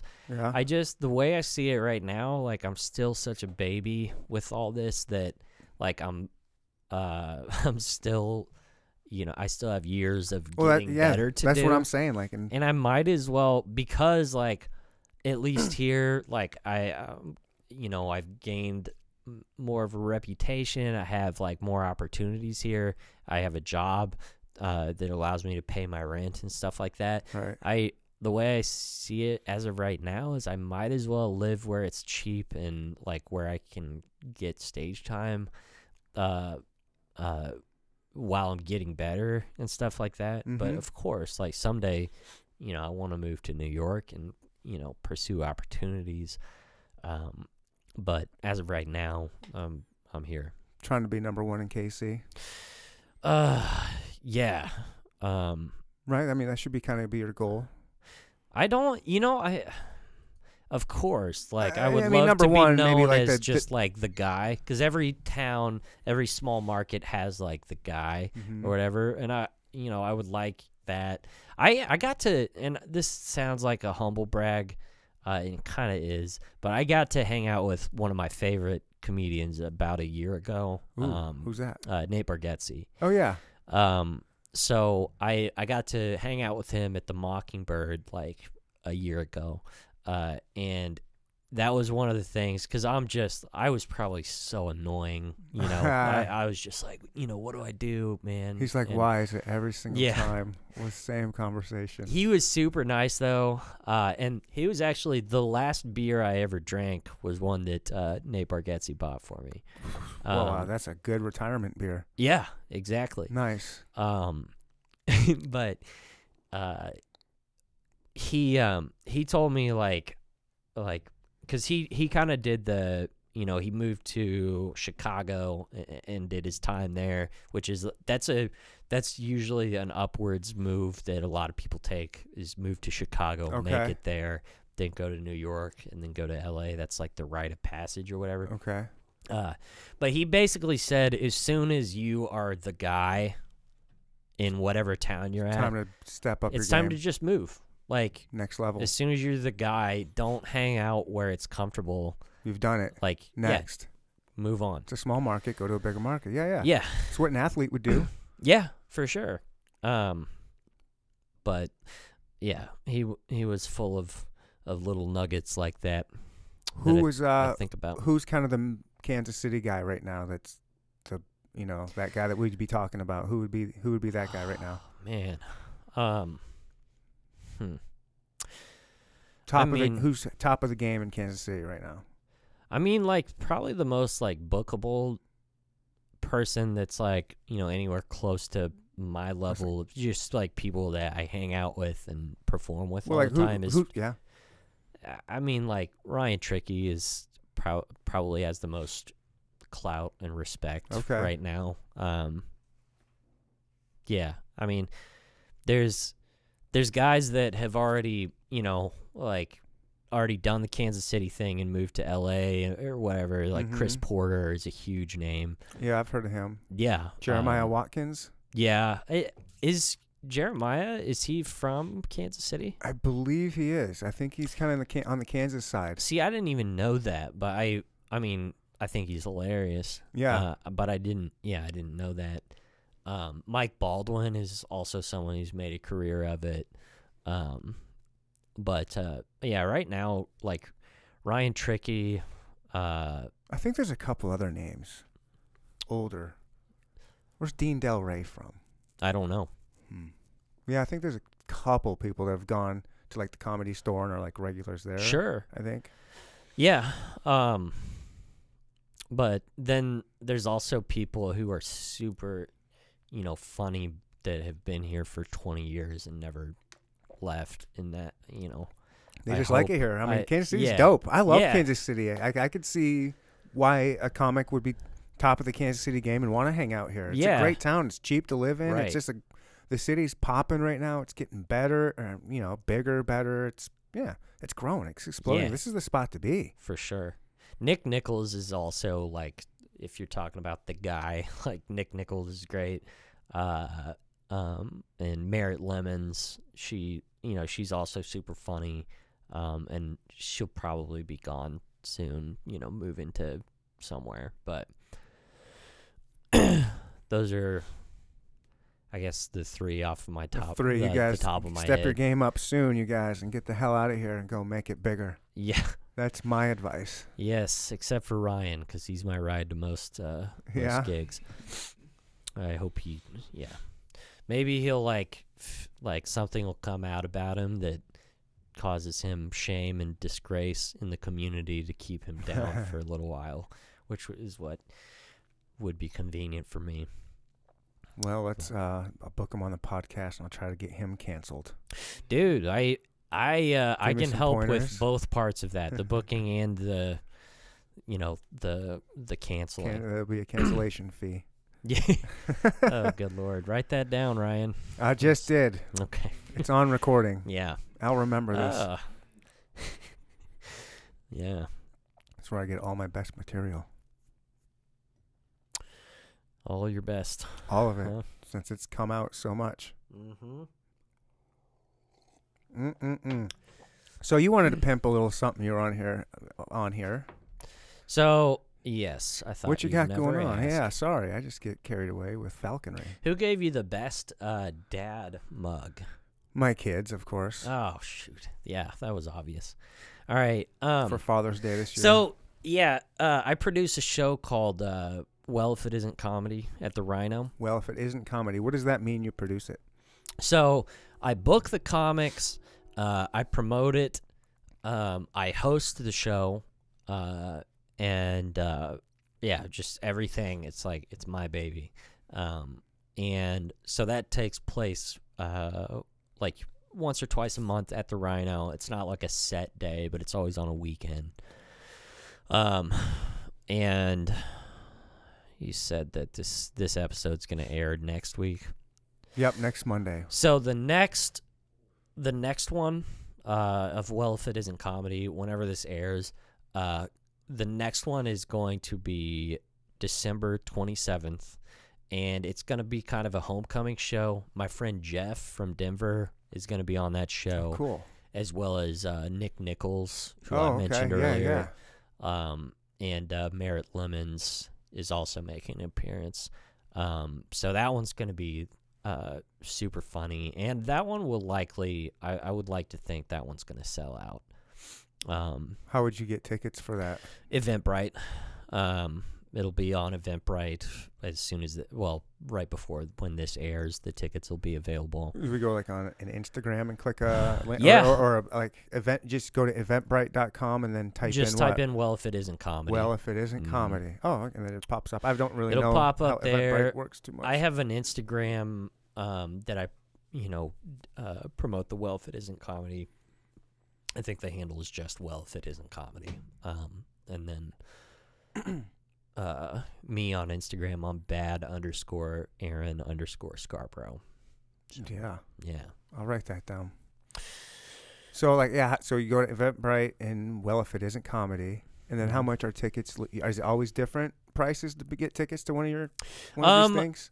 Typically, like the advance tickets are $15. Nice, that's not bad. And then the show will either be $15 at the door or $20 at the door. But there's an access code or a discount code for all advance tickets. I keep this active for all the shows. Mm-hmm. So it's $5 off on Eventbrite if you use the discount code early. So that's Sweet. forever. Yeah, we're treating the people who listen to your podcast till the end of time to a discount. Discount code early. $5 off. That's like 25% off or 75%. I don't know. Like, what's math? Yeah, yeah. That's a lot of money off, everybody. Off, yeah. Yeah. So hell yeah. Just keep a lookout for that. Mm-hmm. How far out do you book those? So they're typically like, how do you do that? It depends on who I'm booking. I've had the one following that, which is January 4th. I've got a big headliner coming in for that, Libby Higgins, who is the M'Excuse Me chick. If you've ever, she has a viral video that a lot of people love. She plays a character named Darla, I believe, where it's so funny. It's this chick who is outside of a McDonald's, and I just watch it. Okay. Excuse me, Libby Higgins. So she's also a hilarious stand-up comic, and Tina Dyball as well. They have a podcast together called the Slop City Podcast. Okay, cool. Which that out. is super cool as well. And they're co-headlining my show on January 4th. Are they local? And those tickets are already up. Those are up? Yeah. So they both live in St. Louis, actually. Okay, how do you book your shows? You just, how do you know, what's... So it depends. A lot of these people I've met, when they're on the road. I know that, Tina and Libby, who are on January 4th, I was recommended them by another St. Louis comic, Rafe Williams, and so that's for that particular one. That's how that came about. But comedy is a very small world. Okay, yeah, that makes sense. As far as people who actually work the road, I'm lucky enough that with my affiliation with the Rhino and then. That's a sweet gig shows. You got. How did you get that?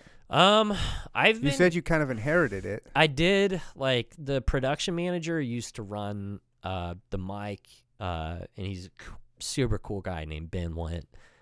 He used to run the mic there and also help with the production of comedy shows. And he just had his second kid, so he stepped away from the mic and donated it to me. So. It's been really cool to get to do that. That's good experience as a comic too. There's something to be said about hosting a mic rather than just showing up and performing, as well as running a show. It makes you kind of be able to think oh, this is why bookers act the way they do. Yeah, I don't know how they act, but I imagine. Yeah, I mean. Granted, there's saying bookers could mean anything. Could mean a comic who, like me, who produces a one-off show, all the way up to someone who books a major comedy club. But yeah, I think differently now that I have a stake in how the show actually goes. Because when you don't, all you care about is just like, well, no, I want to have the best set I possibly can. I want to do my thing. And you're very like, whereas if you're running a show, you're like, I want everyone to kill. And I want people to talk about it and come back. And I don't want the audience to ever get turned off, you know. So it's fun to watch you work, to do your thing. It's fun to kind of, beforehand, you're just kind of making sure people are signing up, and you're working your ass off, and then you get the music going, you run up there, and you do your time in front of the biggest part of the crowd, so that's dope too. Yeah, that is good. And and then you run back, and then the whole time, man, you're putting in work. Like, you're doing it every week, sitting through these people. Right. And it's open mic. It's a lot of fun, but you see a lot of bad comedy. And I'm sure after how long you've been doing it there? I think I inherited that mic like, I want to say like 2 or 3 months ago. Oh, so not long enough but I'm sure. No. Just think about in a year of all these open mic, you're going to see a lot of the same premises done horribly. I mean, but it is fun. Yeah. But it is fun. Like, yeah. I had a blast watching bad comedy. Yeah. Because there's nobody's mean. I haven't experienced anything mean yet from bad, just like some people really bombing up there. This guy last week, it was brutal, and you could feel it in the room, the whole room. Do you remember who it was? He had like a green and black hat. And he was all, I don't know. They all run together. All right, yeah, of course they do. It was so, and he kept going, and he kept going. I was like, this guy's got to end it himself, doesn't he? But I guess he thought he was doing good. They don't, though. Like, they'll get up there, and like some of them won't even say anything for fucking 15 seconds, and they're sucking up time, and it's just like annoying. And like, energy. I hate it when people don't try. It's just like, it's. Yeah, it was so bad, and there was a legit energy in the room you could feel from this guy bombing so bad. Yeah, and that's what I loved. I was my friend that I was with. She was just kind of like, "Oh my, this is so bad. I can't do this. This is so bad." And I'm just trying to not crack up from just burning out laughing and being the only one laughing. Just like, would that have been poor manners on my part if I would have done that? Did I do the right thing by holding in my laugh? No. I think that because I'm laughing for the wrong reason. Like, this is so bad, and everyone feels it. It's so bad. It's hilarious.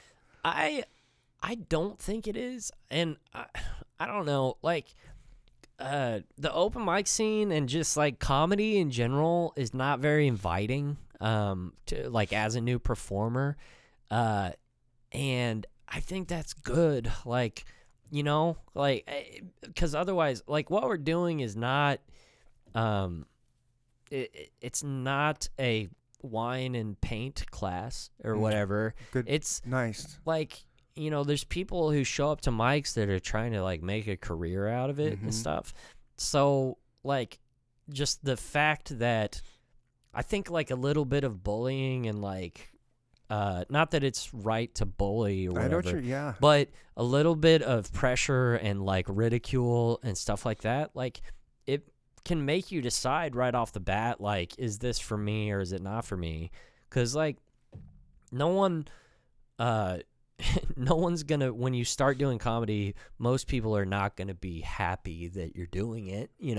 Oh good, another person who isn't funny yet taking up space, taking on up the airtime. Yeah. Like, no one's gonna be happy for that. So you have to be just kind of a resilient, tough, mentally tough type of person to even, because you're not really welcome.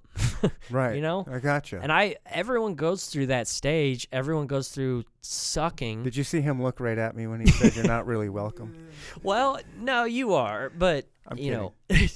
I mean, it's just like, it makes you better, just going through that for years. I still have times when I'd say something that sucks and the audience doesn't laugh, but my friends in the back of the room are just dying laughing because I look like such an ass. Right. That's just like, it's so part of it. like if you don't have that and it's just easy all the time right off the bat, then it's just go do improv. Like go take an improv class. Whoa, Aaron, you got which I've done. You got some beef with improv? No, I like improv. I There's a difference. Right? Well, yeah. I mean, improv comedy, like the whole spirit of improv comedy is different than stand-up. And I've taken improv classes, and they're great. And it's a great art form. Mm-hmm. Is that the city barrel of the bottoms thing? Is that what they do? They do. I believe they still teach improv classes there. Mm-hmm. And their open mic is stand-up, but it's improvised stand-up. Okay. And I'm not. That sounds fun. I don't mean to shit on improv comics. I'm not taking it like that. I know there is a difference, but the last thing I need is to have those people after me as well as Dawn the Falconer. You don't want the improv. Yeah, people coming at you. I don't want hawks flying at me, and then people you just don't want enemies. Yes, anding me or killing me with positivity and open-mindedness. Yeah. Yeah, that's the last thing I need right now. I like that you're admitting that you don't want it to really be a super welcoming community. Stand up? Yeah.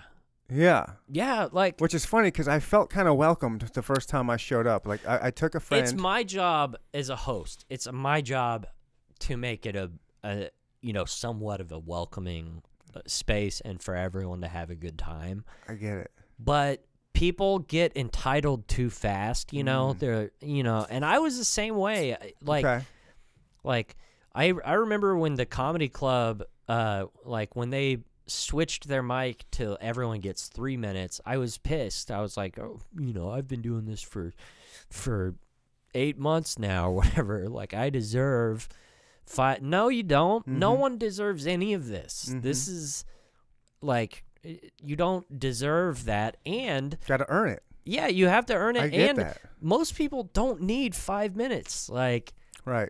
I don't need whenever they I 5 started. minutes is a long time. It is a long time, and it creates bad habits. You've seen how people will go up on stage and they get 5 minutes and they'll spend 3 of it fucking around. Yeah. No, you don't need that. Whenever you're reduced to 3 minutes or even less time, you get the point. I have to just get to the point. Mm-hmm. I can't just ramble on. Yeah, 5 minutes doesn't sound like a long time, but when you're in a room full of people that are looking at you, the strangers you're trying to make laugh, mm-hmm. all the pressure's on you. Just standing, it's quiet. Yeah. 5 minutes is an eternity. Yeah, it's very long. Yeah. Yeah, that's one thing where as soon whenever I started going to that mic that went from 5 to 3, I was mad about it first, but now I'm like, that made me a lot better actually because I didn't have time to waste. Mm-hmm. And I figured out I'm funniest when I'm, not a space cadet and I'm, right. I know what I'm going to do. I don't know. Do you have a 20 or 30 or 1 hour long set? What do you got? So, I mean, I've done 30 before. Mm-hmm. I'm not gonna sit here and tell you, and I would.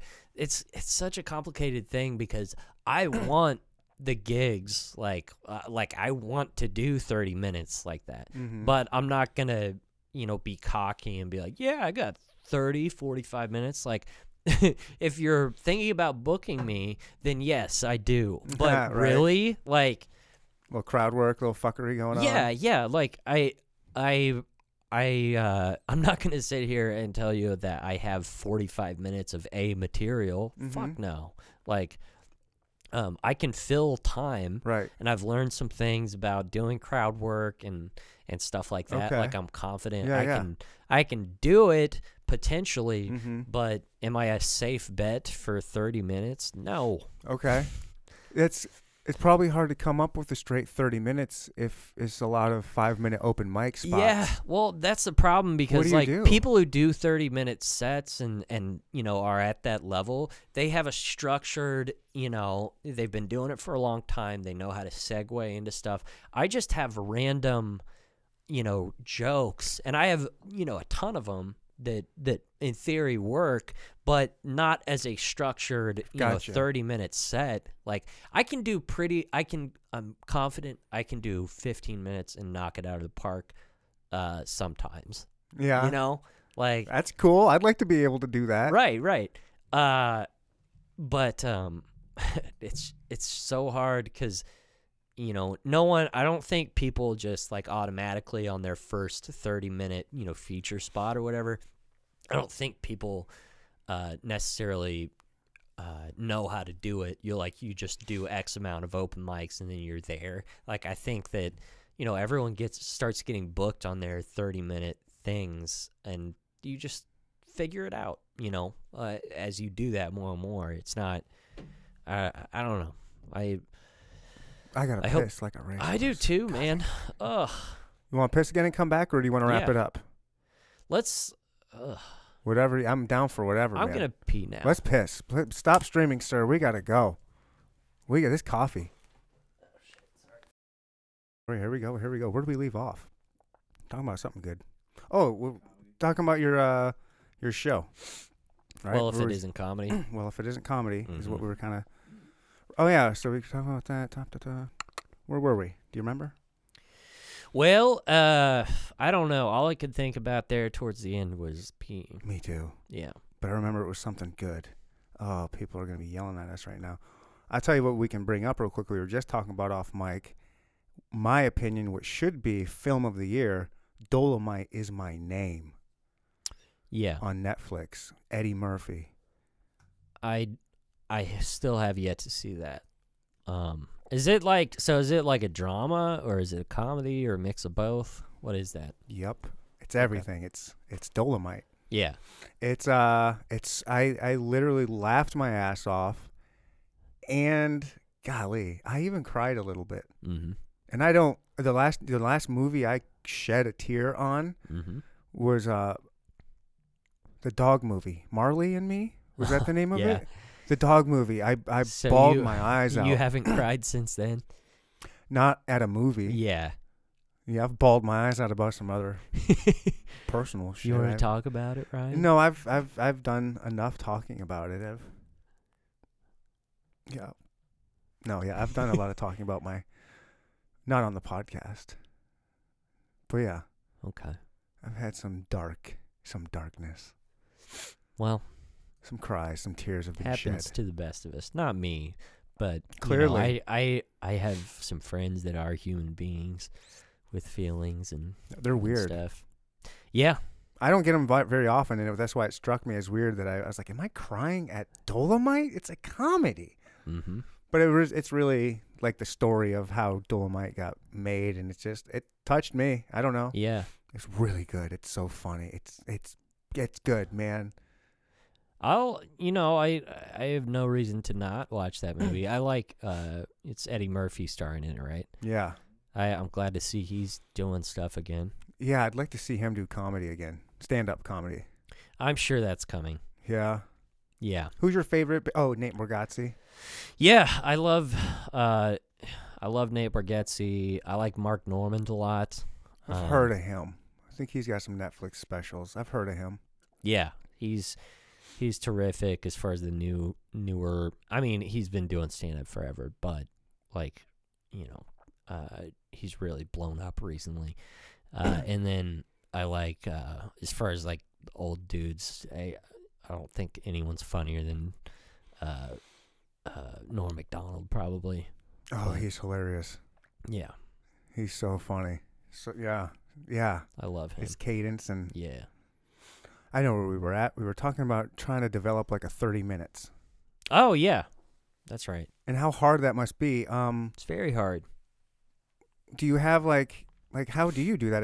If all you can mainly do are 5-minute sections, do you try to map out a 30-minute section, or do you perform a 30-minute try to do 30 minutes of material in your house or something on your own, and then do 5-minute chunks at a time? Or like, how does that? I don't perform in the mirror. I did that, when I first started, but the cringiness of that outweighs, the potential benefits. But there are the cool thing about comedy at this level in Kansas City is there are places where if as long as you've been doing it for a little while and you're somewhat likable and like know the right people, like there are places where you can go and it might not be the best situation, but there are there's stages where you can work on shit and stuff like that, and everyone, it's a small enough scene that as long as you are those things, like you appear to be trying and you're a decent enough hang, you're gonna run into opportunities that you don't deserve, like yet. Like Kansas City is like a small town within a big city. It's kind of got a lot of small town mentality, which is like the nice parts of it. Yeah. That makes sense. Absolutely. And some of the opportunities that you get, like that, what I'm talking about with you don't deserve them or like you don't necessarily get them. I don't know, a lot. It is one of the, like, comedy is one of those things where, like, just if you're a good hang and you befriend the right people, you're gonna get opportunities that are above your skill set, and that's good because you're thrown into something where there's high pressure and it's a good learning experience. Way to learn, right? Yeah, I my good friend Aaron Naylor recently took me to, he's passed a feature at this club in Arkansas called The Grove. It's awesome. That's awesome cool. Place. How exciting is that? Yeah. Like a little milestone to hit one of those. That must be really cool for a comic. Yeah, and Aaron Naylor, like, of all the people that I know, like, working out of Kansas City, like, he's on the road all the time. He submits to festivals, gets booked on festivals. He is the definition of just like hustling. Hustle, road dog. Yes, absolutely. And get it, son. Yeah, like he gave me an opportunity. I got to go down to the Grove with him, and they needed an MC, I guess. And one of the stipulations of that particular club is like your MC, like until they've been passed to do this again, like they have to be completely clean. So because I'm one of very few people who can do, clean comedy around here, he reached out to me about it, and I got that opportunity, and I'm going to exploit that. I was on my best behavior all weekend. It was a big deal to me to get to work a club in Arkansas. I bet. So I'm going to milk that for all it's worth. Like, that's an experience. Yeah. Cool. So I did my best. Like I said, I was on my best behavior to, not ruin the show, and make people have a good time, and also just be courteous to the club owner. And I'm gonna use that to get more opportunities there. And I got to meet the headliner and hang out with, someone who's somewhat famous, and so now I have a little bit of a, I don't know. It's these step ladders, and you gotta, when you get opportunities like that, like you cannot fuck it up. In my mind, I have to exploit everything that I have to get, farther along. You got to get out there. Yeah, I don't just, when I get an opportunity like that, I don't see it as like a way to have a good time on the weekend. It's like, no, this is important. This is my future. Yeah. This is really cool. Like, one of the things I love about doing this podcast is I'm obsessed with documentaries. I love watching the stories. Right. From the beginning to the middle to the end. I love watching that kind of stuff. and this, it's like I get people like you in here that I get to see that are embarking on these journeys, and they're at a certain stage, and it's just fun. It's like, I don't get the it's nice to get the opportunity to get into your little journey. Right. It's fun. It's really cool to see. Like, I love what you're doing, man. Like, I'm kind of jealous of. I wish I would have done something like that when I was 28. I mean, I hope people don't take this the wrong way. I love my kids, and I love being a dad. That's one of my favorite things. I love it. I mean, but had I done it different, there would have been a way to do it different and do things different. You take different roads, and I won't die alone. Yeah. Like a couple kids. Right. Yeah. Well, it goes back to what you're saying about that nugget of wisdom you were telling me about. Keeping relationships in their place or whatever. Right. It's like, me being passionate about something and wanting to spend 99% of my time devoted to that doesn't mean I like you less. Like, right. It's not, it's different. Like, you can love your kids and your life now. That doesn't mean that. Oh no, I love it's one of the, I try to look at things at the most positive level I can. And so being divorced, whatever, I look at it, I don't get my kids all the time, which sucks. But when I don't have them, I make the best of it. Yeah. So it is what it is. So I just make the best of it, and it's great. Yeah. It's great. It's like, just do whatever I want when I want. Yeah. And there's something to be said about, being a dad, and someone in your situation, and you're not spending all your time just drinking beer and watching football or whatever. Right. I'm sure there's a time and place for that, but you're doing stuff. Yeah.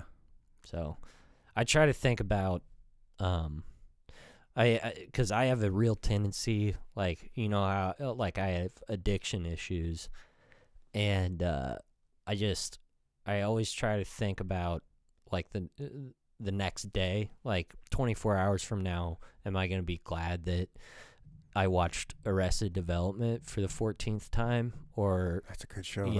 It is a great show. I probably would. Bad example, because that's the best show ever. But yeah, like, ultimately, this time tomorrow. Did I spend my time wisely? Yeah, because that can get scary real quick. Just lost time. Right. Well, hopefully tomorrow you wake up and say, yeah, yesterday I spent my time well. I won't. Damn. No. I think, yeah. I'm glad I'm here. This is better than what I would be doing. Good. Me too. Yeah. I'd just be upstairs drinking, watching football. Right. It's getting cold out there. What else am I going to do? Yeah. You don't want to know what I'd be doing. So you are primarily a clean comic? No. Okay. Not necessarily. But you can be super clean and yeah, I've kind of Is that needed around here for the most part? Or like what's kind of Dude, I mean, if you can't like the ability to do that stuff, and obviously this isn't my original thought. I've picked up on this from listening to other people talk about it, but if you can do clean, it makes you more bookable? way more bookable. And I also think that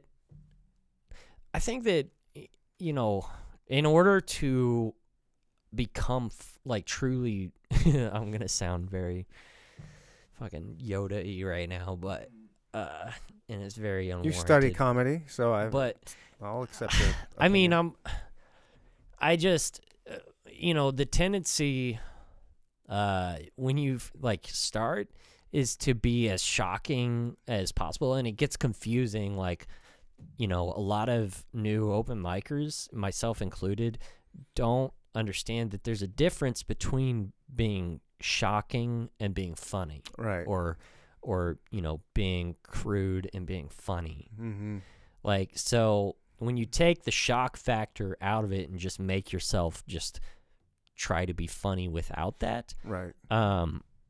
You know, it's just a more I guess it's just a more pure way to like get funny, because you don't have those crutches.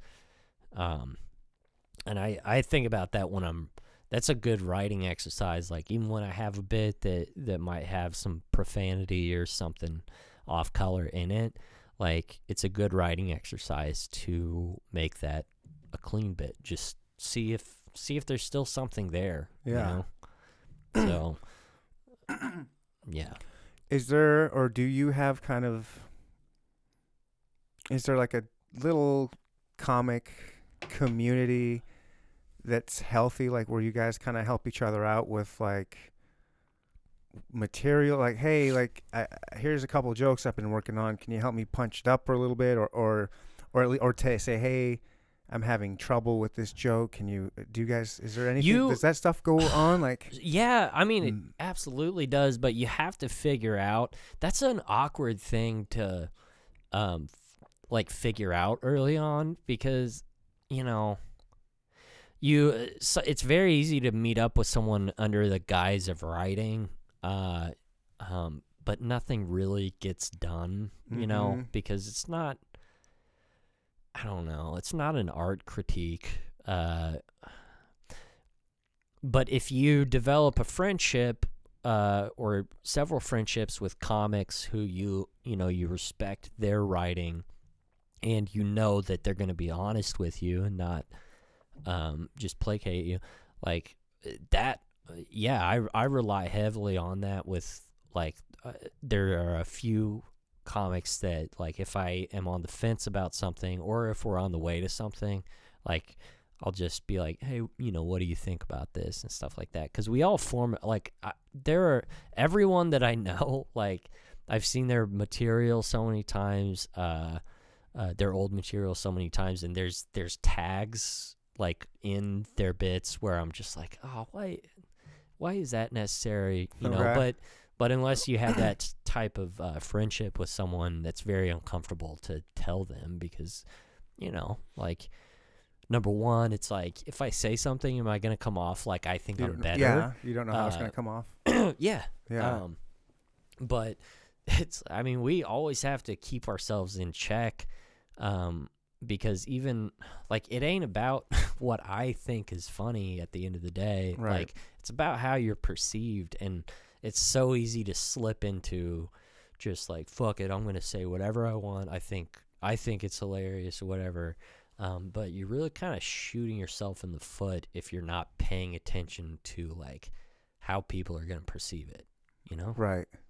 Like, it's so easy to turn people off, and just the way you say something, or just a slight change of phrase, like, it's so, like, some comics, like, they go up and, like, immediately shit on the room or whatever, and that, like, yeah, like, you've seen famous comics do that, like, start their set, but they know what they're doing, you know, like, I don't know. I used to, like, I in recent history have started a set at a comedy club by kind of shitting on how old the crowd is. And it's just, why, you know, like, why am I doing that? Like, yeah, you know. Why start off on the wrong foot? Yeah. Why have them against you instead of with you? That's a huge hole to get yourself into. Like, I don't know why we're that way, but, like, these people don't know you. Like, all you are to them is just being rude for them showing up and paying money, you know, supporting comedy. And, like, it's just like, I don't know. Little realizations that you make.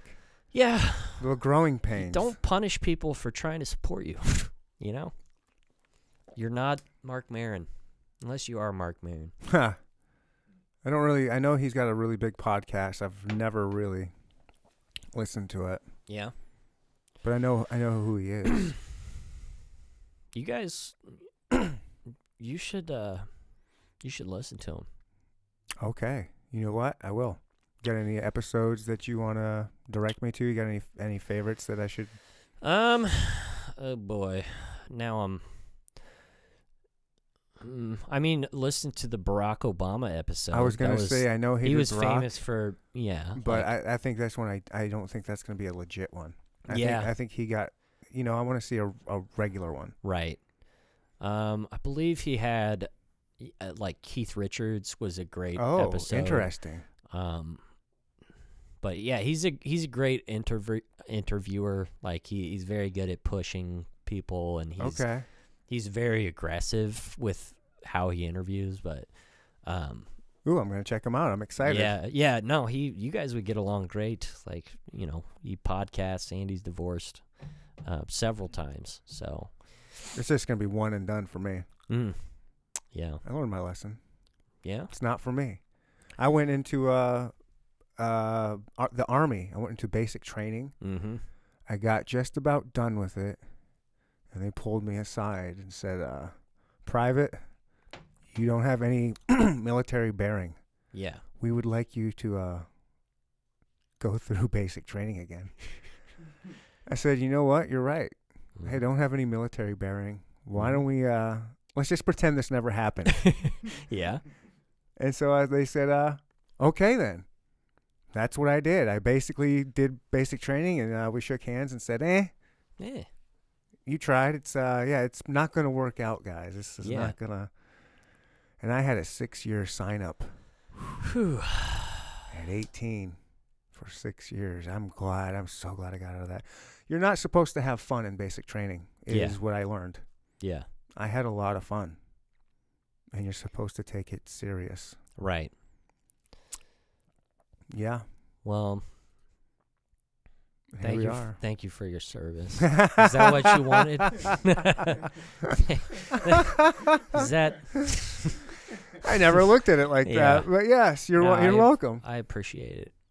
Yeah. You know what? I'm going to start touting that. Look, I did. I tried. I tried to provide service, and I realized my service is you don't want me. I would only do harm to the military. So I'm doing service by getting out now instead of doing harm. Well, a lot of people don't want to use the word hero. Yeah. Well, they don't want to, but I'm basically telling them I am a hero. Well, I don't think we don't appreciate it. I wouldn't have even, without your anecdote, I wouldn't have even known that I owed you a thank you today. I thought you might think this is crazy, but I thought you'd be the one thanking me at the end of today. You're welcome. I'm going to get like one of those big medals that Tom Cruise has from Scientology. Yeah. And just, it's not the Medal of Honor per se, but it's, I don't know, if Trump wants to pin it on me, I'll let him. Right. Yeah. Both my parents are veterans. Do you know that? No, I did not know that. My dad is a veteran as well. They did three tours on the war on Christmas. How'd that go they've for them? Served us proudly. Yeah. Didn't go very well. Well, yeah. I mean, we've lost. Starbucks is still not complying. They're close. No, my parents didn't serve in any real wars, or they did no military service at all. But well, that's all right. Yeah, that's all right. They're both. My dad's a dentist actually, but he just does that to support his true hobby, falconry. Fashion falconry. Yeah. Falconry, a dentist, falconer. Well, and I'm kind of similar because I do comedy to support my real passion of telemarketing. So. Yeah. Aaron, this was badass. Yeah. I appreciate you coming on, man. Hey, no problem. You must want me to leave. No, I don't at all. That's kind of what we can that's keep fine. going. You don't even have to say it, man. Let's keep going. What do you got for me? Oh, I got nothing. I was actually kind of thinking I'd mosey on out of here pretty quick, but let's kick his ass out of here. Yeah. We can see you every Wednesday at the Rhino. Yes. Stands for River North. It does. I like it. can be seen there, and you as well. Yes, I hope I'm not going to be accepted, as you're saying. They're going to be hard on me. Dude, if that's all you took from this, I want you there. Oh, I'm showing up whether they want me there or not. I want you there. Nah, they can't run me out. I've got too much of nothing else to do, really. You need to become the divorce guy. I'm going to be the divorce guy. Everyone needs a gimmick. Is there not a divorce guy up there? I mean, I'm sure that like everyone that you see there has either been through a divorce or is about to. But there's not a divorce guy? There's no one so far with that gimmick. There it is. That I'm aware of. I'm doing it. I can't wait. Well, I can't wait to see you develop. How many minutes of divorce material should I should I start working on my 30 minutes now and have it ready in like 2 years? I'm ready for a 30-minute divorced set. I think what you're talking about is a TED Talk. Yeah. Yeah. Those can be funny. Right. They can have funny moments. No TED Talk, huh? You see, I know I was being mean earlier. You were? Yeah. When? Well, I mean, like I keep bringing up your divorce. You're clearly over it. But no. I'll talk about it all day. For what it's worth, Ryan, you seem very divorceable. I've got half a mind to marry you just so I can divorce you. I'm a hard guy to live with. Really? Probably. Oh, my God. Yeah. Shocking, right? Well, and I don't mean to pry, but did you start a podcast because you got a divorce, or did your podcast cause the divorce? Oh no, I started it after my divorce. Okay. Yeah, I couldn't do this while that would have been punk rock, dude. Like if you could have made the marriage work, but your love of podcasting got in the way. It didn't help. Yeah. I started it pretty quickly after, I started it before the actual paper was signed. Right. I mean, we were separated, and it was going to happen. So during that time is kind of when I started it, and yeah, it definitely it helped me get. Yeah, it's definitely helping me. It helped me through it, and I didn't say it kept me from going back to it, but it was motivating. Yeah, something to do, something to focus on. You do go through a dark time during divorce. Well, I did. Right. Like, especially with kids. Oh, yeah. Shit just comes up like, oh, shit, am I a failure now? Like, I'm just a statistic?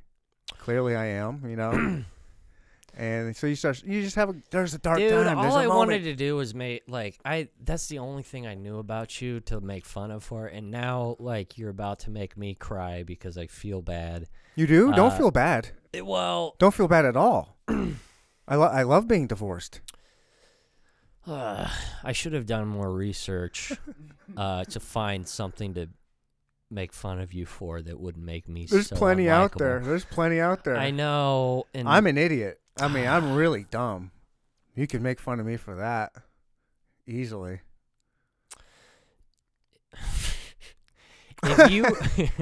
If you were dumb, why would you be driving a Mitsubishi? A 2005 busted up 230,000 mile no paint job Mitsubishi. Yes, that's what the divorce brings you. Right. But certain freedoms come with having that vehicle. Right. Let me tell you something. Wherever I go, I leave it unlocked. Really? Yeah. Open it up. What are you gonna? There's nothing in there. Yeah. And you're not gonna break my window. Right. You're just gonna open it up, find some up-down coins from Updown. Yeah. I thought you said you were dumb. Well, I've learned these lessons from being dumb. I used to lock my shitty vehicles and they'd get broken into. Right. And now I just but you couldn't do that with a nice car, 2016 whatever. Right. Well, at least you live on the east side of town where it's safe. Right? It's safe enough here. I know. And the funny thing is, I know my car's been rummaged through out there. Right. You'll come out and the dome light is still on, or the doors cracked a little bit, and you're like, gosh darn it. It still sucks. Right. It's like, you assholes didn't get anything. Yeah. But thank you for at least opening it and checking and not Right. breaking something. You know, it's just, I don't have to worry if something, I don't have to worry about keeping up with the Joneses with it. I don't have to worry about washing it. I don't have to take it to the car wash. Mm-hmm. What's the point? You know, you're making a lot of sense. And this is all coming from a guy who doesn't have a car. So, Right. The scariest thing is filling up the gas tank and it dying after I just filled it up and spent $40. Yeah. Dude, you really kind of bummed me out there. Yeah. Mm. This should not be bumming you out. I'm finding a way to do it. This is divorced lifestyle, sir. Dude,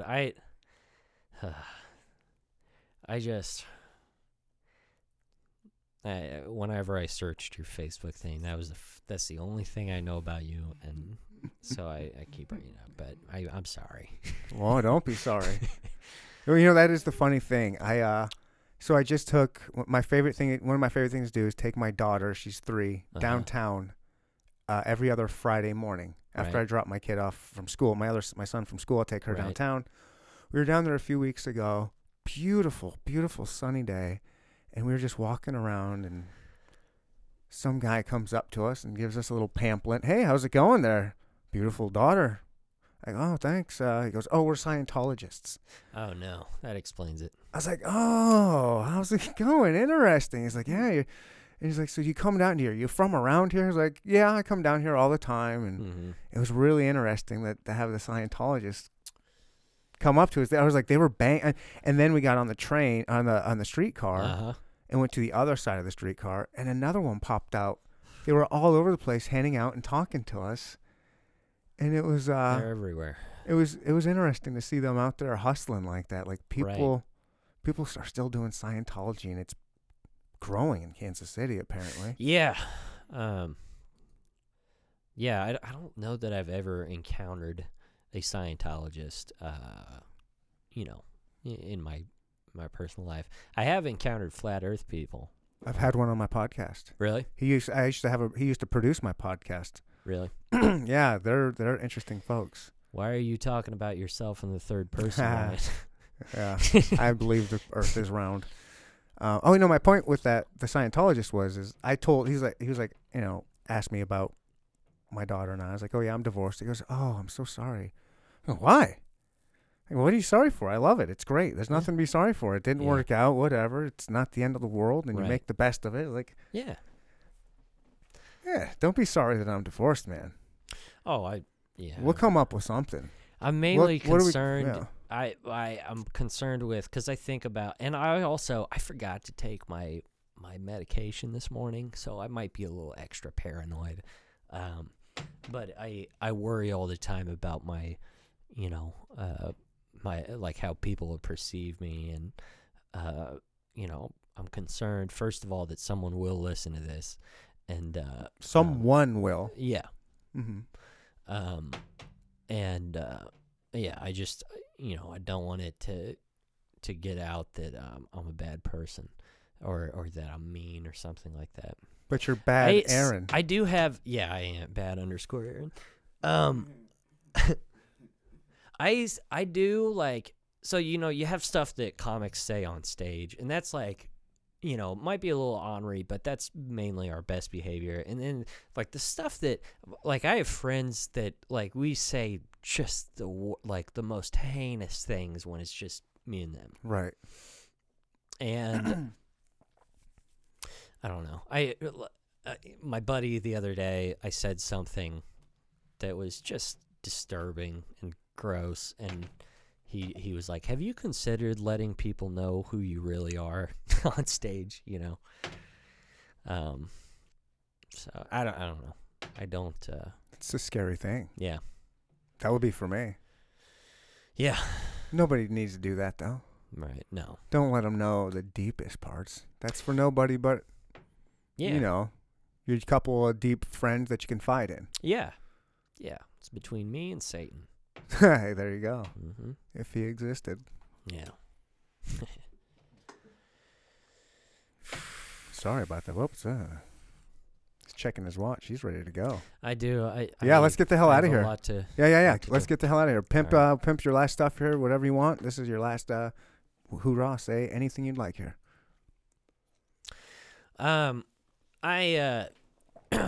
If there's anything that you take from this, I just want people to know that Brandon Patrick is the worst person I've ever met in my life, and I gave him the benefit of the doubt for long enough. I